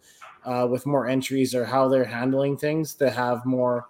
And you got to start somewhere. Yeah, so I completely understand, and I completely agree. Yeah, it's just there definitely needs to be a point where they start sending full contingents again because there's just so many talented people. 100%. Absolutely. I said, especially coming out of the COVID times, and I was just going to say the same thing. 2 years of COVID didn't help anything. No. But to come out of COVID and have some sort of new attraction to the events again. And I've said for some time, and I've commented on your guys' things a couple of times that I for the numbers that there are today, is there too many events right now? And I've kind of felt that it's just one pulls away from the other one, and I've seen that a lot in Manitoba. And I said I'd love to see 100 people play one tournament again, and to get it out there and have the big events and stuff like that. But how that happens, I don't know. I said it's. I've always said you might have to cut down the number of events, but I mean there's such a history between the Open and Masters, and what do you lose? What don't you lose? And I said it's or what do you change? And the YBC numbers, I'm crushed to see the numbers that are down so much from that, and love to see it come back up again. But I don't know. I love to see that the tour numbers. I love to see your numbers on the tour have grown quite a bit. And from a standpoint of Manitoba, I said you're seeing more Manitobans join this tour the last year or two, which is very encouraging. It's great to see them coming out to play, and some of the younger ones that are coming up to play, like the Coltons and the Andrew LaMonicas and those guys. I said, especially with the kids now, I see them all the youth tournaments, and they're lighting it up, and it's great to see it. But just stuff like that. I said, I really, and it's great to see Winnipeg back, and I know Karen's pushing it hard out there, and I love her for it, and I hope it gains traction even more and stuff like that. But just the whole deterioration of the game, and like all the lane beds that have been lost, especially outside of Winnipeg. Winnipeg's lost its share too with Park and St. Vital and Windsor and to name a few. And I said it's I'd love to see it start taking those positive steps again.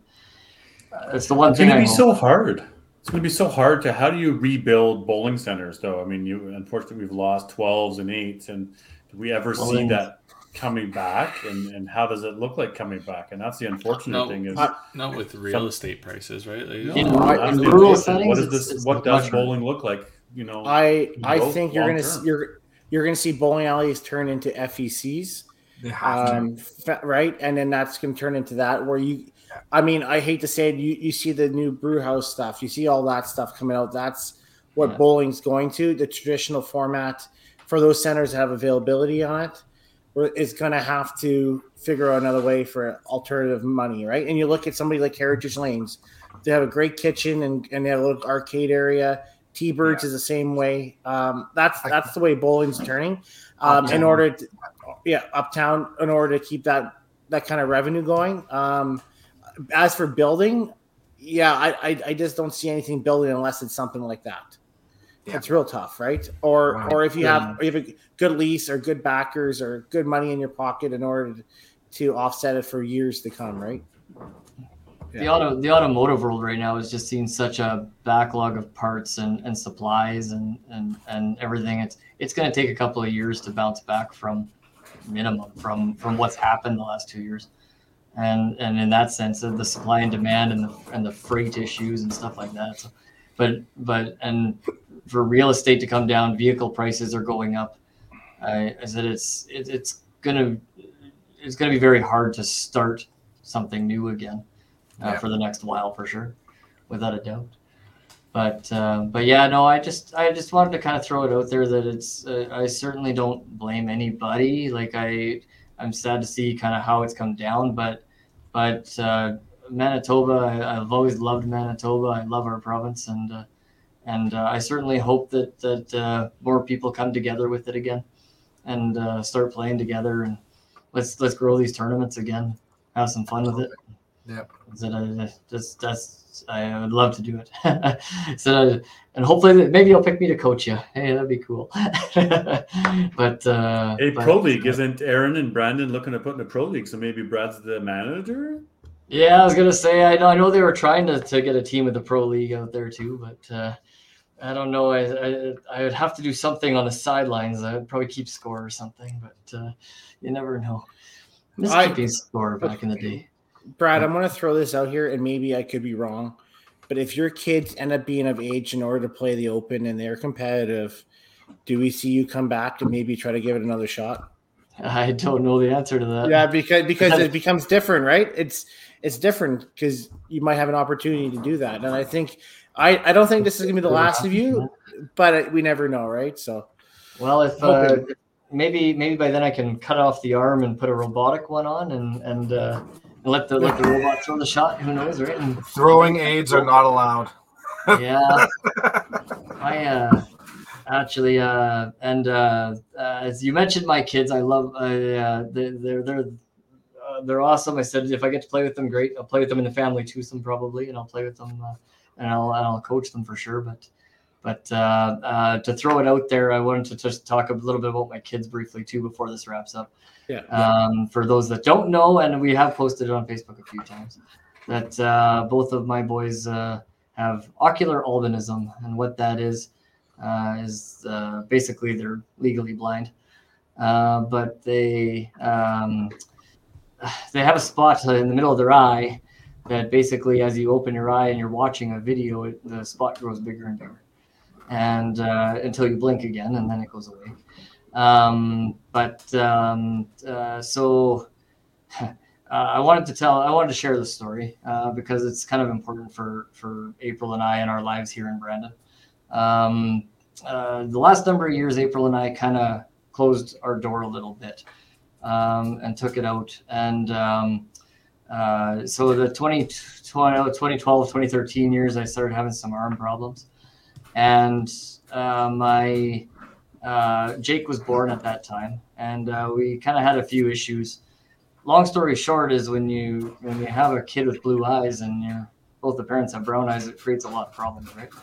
But so we had a lot of fun, and there's some apologies there to a few people that are close to us. They know who they are, and I hope they know that we love them. And but it took 3 years for anybody to say anything to us about the situation that we had with Jake. And for those who have seen my kids, they know Jake is very light-skinned, blonde-haired boy, and very blue eyes. And it all kind of happened in about a span of a month. We were kicking a ball in the backyard, and Jake completely missed the ball. Ball is here, and he kicks here. And I missed the ball. I'll go get the ball, bring it back again, put it down. And I look at April and I said, he needs glasses. Like something's not right. And it was about a week later. The occupational therapist happened to be at the daycare that Jake was at the Y daycare, and told the director that she wanted to have a meeting with us because she wanted to talk to us about Jake. I said, okay, fine.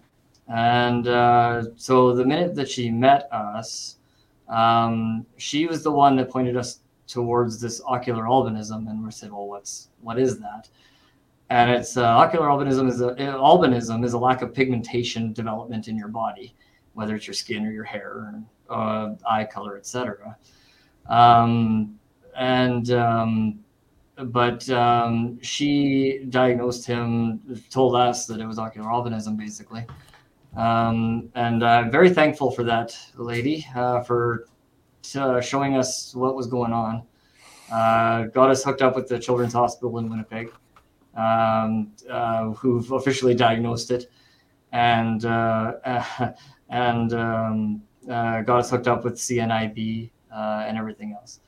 Ryan comes along, and he has darker hair and darker skin color. So we're thinking, but he had the blue eyes. So we're thinking, okay, well, he's probably got something, but maybe he's not as bad. And for the first couple of years of Ryan's life, we thought, okay, he's doing great. It actually turns out that Ryan's eyesight is considerably worse than Jake's. And it's quite amazing, actually. You see Ryan and Jake now, and Ryan's playing video games, and he's looking, and we have the TVs. We have a lot of things adjusted in our house, but we have it mounted so that Ryan can stand there and look up over the top of the spot so he can look up at the TV. And if you move him back a couple of feet, he flat out says he can't see it. And because he needs the angles of these shots. So he's always looking like this to see you, and stuff like that. He's always looking around. So I love those two boys, and it's amazing what they say. They when you have a sense that's down, your other senses kick in. I said the teachers are absolutely amazed with their smarts and how they're doing and how they've adjusted. But yeah, we've done a lot of work with NOAA, the National Organization of Albinism and Hypopigmentation, and with CNIB now and the Children's Hospital, and just all these people. I want to say a big thank you for all their support and what they've done for our two kids, and I'm still thankful to this day that they do what they do. I said they if you see them take on a new play structure, they'll always take it backwards. They have to feel out the steps to see how the depth perception. But once they learn it, they're good. So it's an amazing thing for them, and how they handle themselves and how they deal with it. They don't know life any differently. Well, that's exactly it. I mean, people and kids are they're so resilient, and if you're born that way, then it doesn't really even feel like an adaptation, right? It's just what you've always known, and kudos to them for finding a way to make it work. And bowling, I want to say, because bowling is one of the games that they can play that they can still just get used to their feeling and their sensation and play. And so it's a big thank you to them, to those people that support it, and to those around us. I said it's been great. I said our campground is amazing. We put up a post about it, and they welcome them with open arms. So it's that's been a big life-changing thing for April and I, and the adjustments in our life and our house, and the activities that we do. And so yes, I said these. And for the record, it only shows in boys. I said ocular albinism only shows in boys. So our girl, Jessica, pretty much sees perfectly. She's 20/20 vision. It's amazing. She can see across the field where the boys can't. And so it's that's the biggest part of our life right now, is making sure that the boys have what they need, and to continue forward with that. So. But again, bowling plays a big part of that, because it's an activity they can do, and they love doing it. And so it is quite amazing to see them. But when you see them on the youth tournaments and stuff like that, it's Jake's really taken to cheering everybody on and having a good time with it. And he's had a lot of fun with it. So and that's where my attention has gone to, really, for the most part. So, and it's good that way. So, but yes, I can definitely see how bowling would adapt well to it as well, especially since like the whole point is trying to stay down, right? You want to stay down and have your shoulders down. So for looking up, like that works really good. If you're staying down and you're looking up, like that's. Yeah, exactly. And you always got that angle, right? And you're always looking down, or you're looking upwards at your shots. So it's awesome. Nice. It's been a good thing, and I just I know they're gonna watch. So hey, boys, how's it going? And you're good. It's been fun. I said it's April and I really privatized our lives in the last few years, and it's made us better parents and better people, and just life lessons. I said, there's so many of them now. I look back now and I can honestly say to a lot of people, especially if they're watching this, that there's a few times in life that I would have loved to have changed. I think we all have those times, but my list is probably a little longer than others. But I'm honored to have had what I've had playing this game, to meet the people that I have, and I love them all. I love everybody. I love this game. And I hope that's the one thing that everybody remembers me for this. And I'm so thrilled to be on here today with you guys and to do this for 2 hours and yak away and have some fun doing it. But it's been a good ride. It's been a good ride. I can say that. I hope I can speak on the better half of the WCBT and stuff like that, Brad. It's been amazing over the last few years having you come out and compete at the level that you've been at for so long, especially with an injury like that. But it was always a joy seeing you out on the lanes, if it was at the Heritage Traditional or Regina or TPC, right? Like, it's amazing to have you out there, and to compete against you was phenomenal. And I don't want you to see you end your career, but I'm happy that you're moving on to coaching and going that route. I think that's amazing, and I look forward to seeing what you can do with Manitoba, Brandon specifically, and all your coaching endeavors for sure. Thank you. I said it's actually, I want to say when I put the post up in September, I had quite a few great conversations this year on the tour, and I've never seen. I never really felt the guy was one of the guys to look up to. I said I've always kind of looked up to all of you, but to have some of them come to me and say they were learning things from me in my game, it was very special to have a few of them come up to me and say that. And I'm thrilled to see all the new ones come up and play and learn and gain the experiences. You have to play to gain the experience, guys. And don't be hesitant. I mean, I know the scores are big up there, but if I can do it, anybody can do it.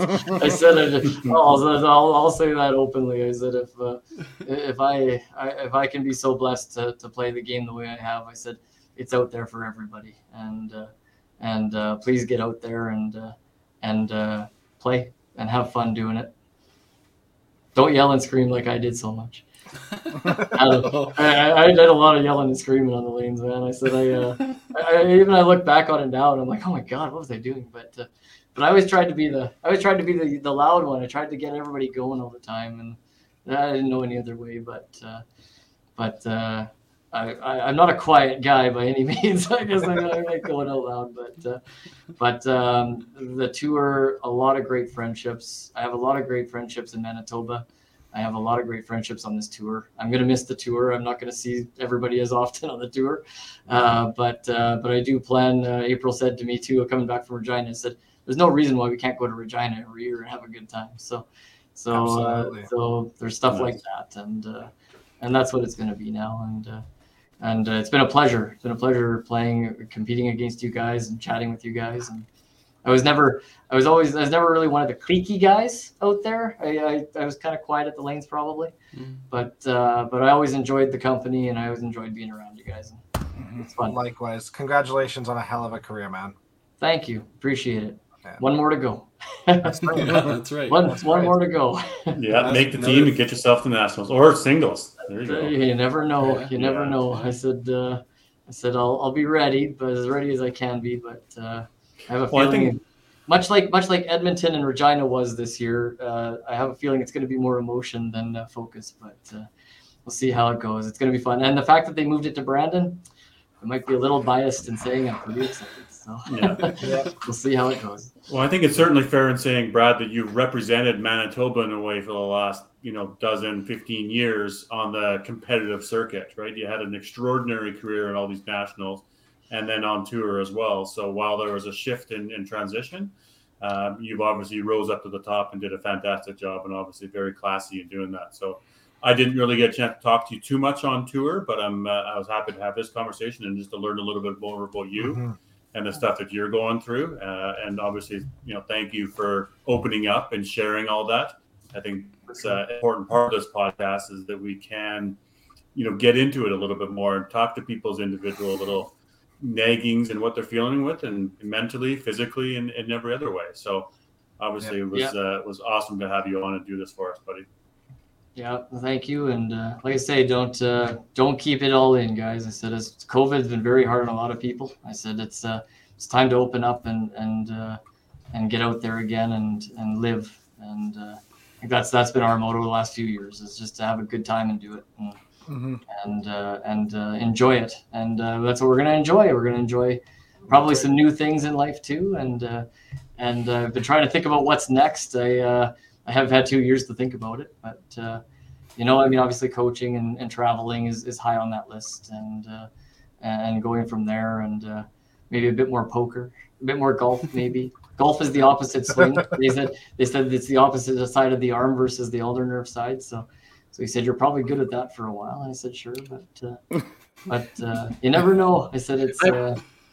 I'm thinking with Brad, like, I'm sorry, but when you say retirement, I'm thinking older. So I'm thinking shuffleboard, pickleball. Yeah. I'm thinking all those things. Someone just said Jeff just said lawn bowling. I said. In all fairness, though, I started lawn bowling when I was like 23, so it's not like. Not quite. Yeah. I see the amazing shots, but no, I'm honored to be asked to be on this show today. Thank you so much. I keep doing what you're doing, guys. You're promoting the game very well.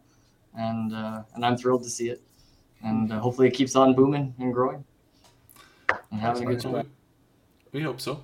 Awesome. Yeah. So Brad, we'll just let you go. You can stay in the background if you want, and we can chat after or whatever you would like to do. But we appreciate you coming on, man. Awesome. Thank you again. So, bye, everybody. We'll hopefully see you in Newfoundland. Hopefully. Yes. Never know. That's right. That's the plan. Take care. Thanks, Brad. Okay. Thanks, Brad. So I know Brad had lots of stories and he filled us with tons of information and stuff like that, but I just want to go back to watching Brad play on the lanes. He even talked about it, his rotation, stuff like that. He was one of the guys that I actually emulated my hook shot off of, was watching him play. Yeah. And so incorporating that part into my game actually helped me a lot. So he talks about watching other people, and that's the exact opposite. That's exactly what I did with him. He's probably the most one of the most square bowlers ever. You don't see the shoulders change at all, and his arm swing is so straight, and tons of rotation, and it's just such a simple shot that works so well. Not a lot that can go wrong. I think Brad. I feel bad because I think Brad's pretty unheralded it on tour, right? People don't. He's kind of everybody's friend.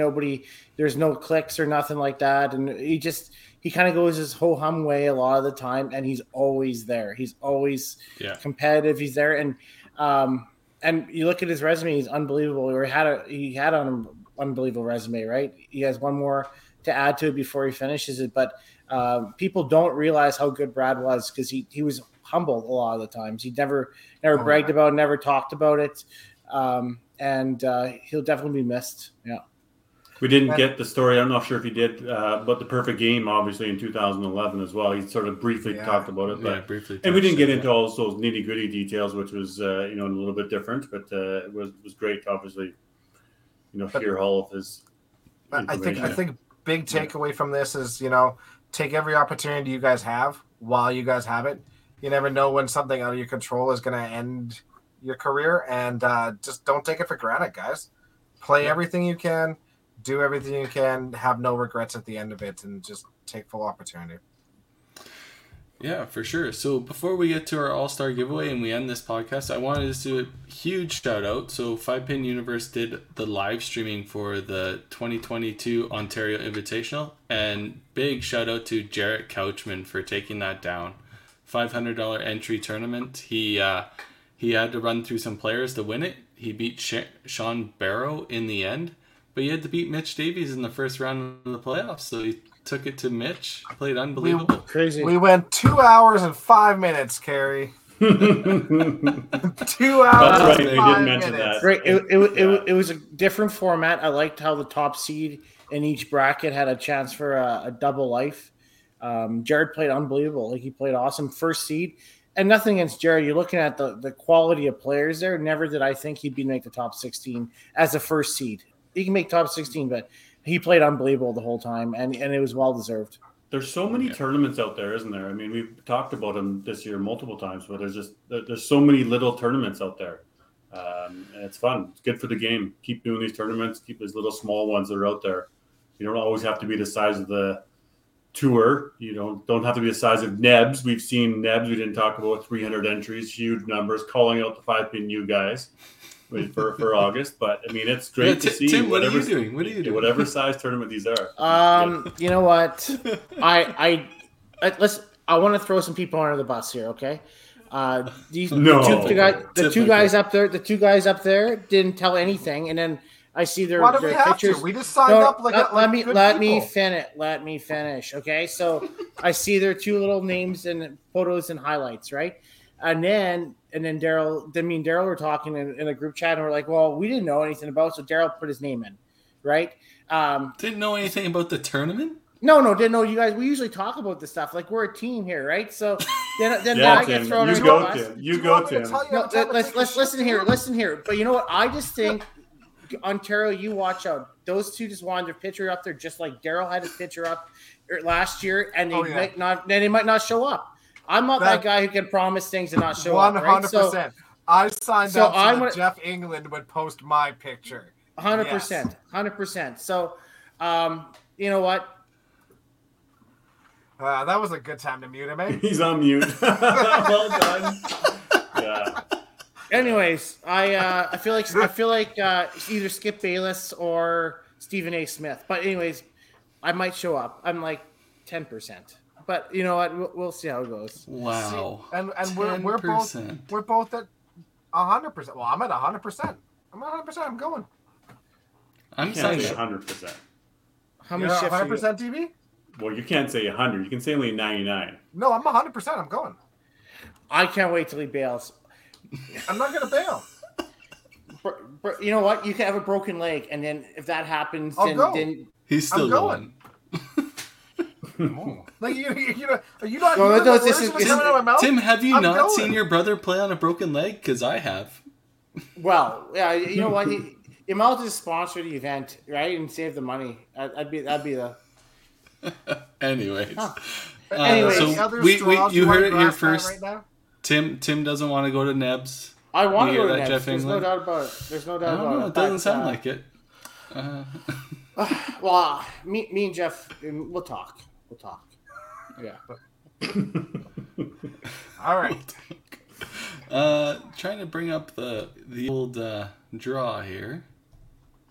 My screen was giving me problems. Hey. Wow. WrestleMania is this weekend, Aaron. Good show. WrestleMania 2-night event, Saturday and Sunday. Epic. It is going to be crazy. I'm so excited. Oh, God. The Dream Crushers just exploded.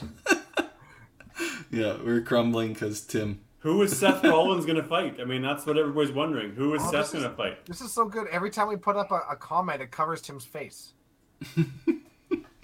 Let's do our All-Star giveaway. 23 entries. Good luck. Who won last week? Since I didn't watch podcasts, you guys didn't inform me who won. You had to watch podcasts to find out. Okay. What's going to happen with Riddle and Randy Orton? They have to break up at some point. What are you even talking about? It wasn't Jeff, but it wasn't Jeff Watts. Jeff Hibner. It was Jeff Hibner on Crystal Hibner's podcast. On Crystal's podcast. That makes sense. Yeah. All right. Good luck, everyone. Good luck, Jeff. Good luck. Is Charlotte Jeff. Flair Good luck, going to Jeff keep Watts. the title, or is the man Becky Lynch going to take it over? I just can't believe you watched that. Christian Murphy. Yeah, that's my nephew. You're playing with him this That's weekend awesome. in Youth Choice. Yeah. There we Youth go. Choice tournament at Sherwood Park on Sunday. Yeah. What's all this WrestleMania stuff going on? Oh, here? WrestleMania is going to be huge. Jeff is like saltier than the ocean right now. Yeah. Like That's Jeff though. Oh man. Okay. WrestleMania viewing party in my house. Let's do it. All right. Going to DB's parents' house. All right. We'll meet you there. Right. Great podcast. Great guest. Maybe we'll have him on in a few years as a coach. Yeah. You never know. Yeah. Absolutely. Perfect. All right. Have a great night, guys. Thanks, guys. Thanks, everybody. Yeah.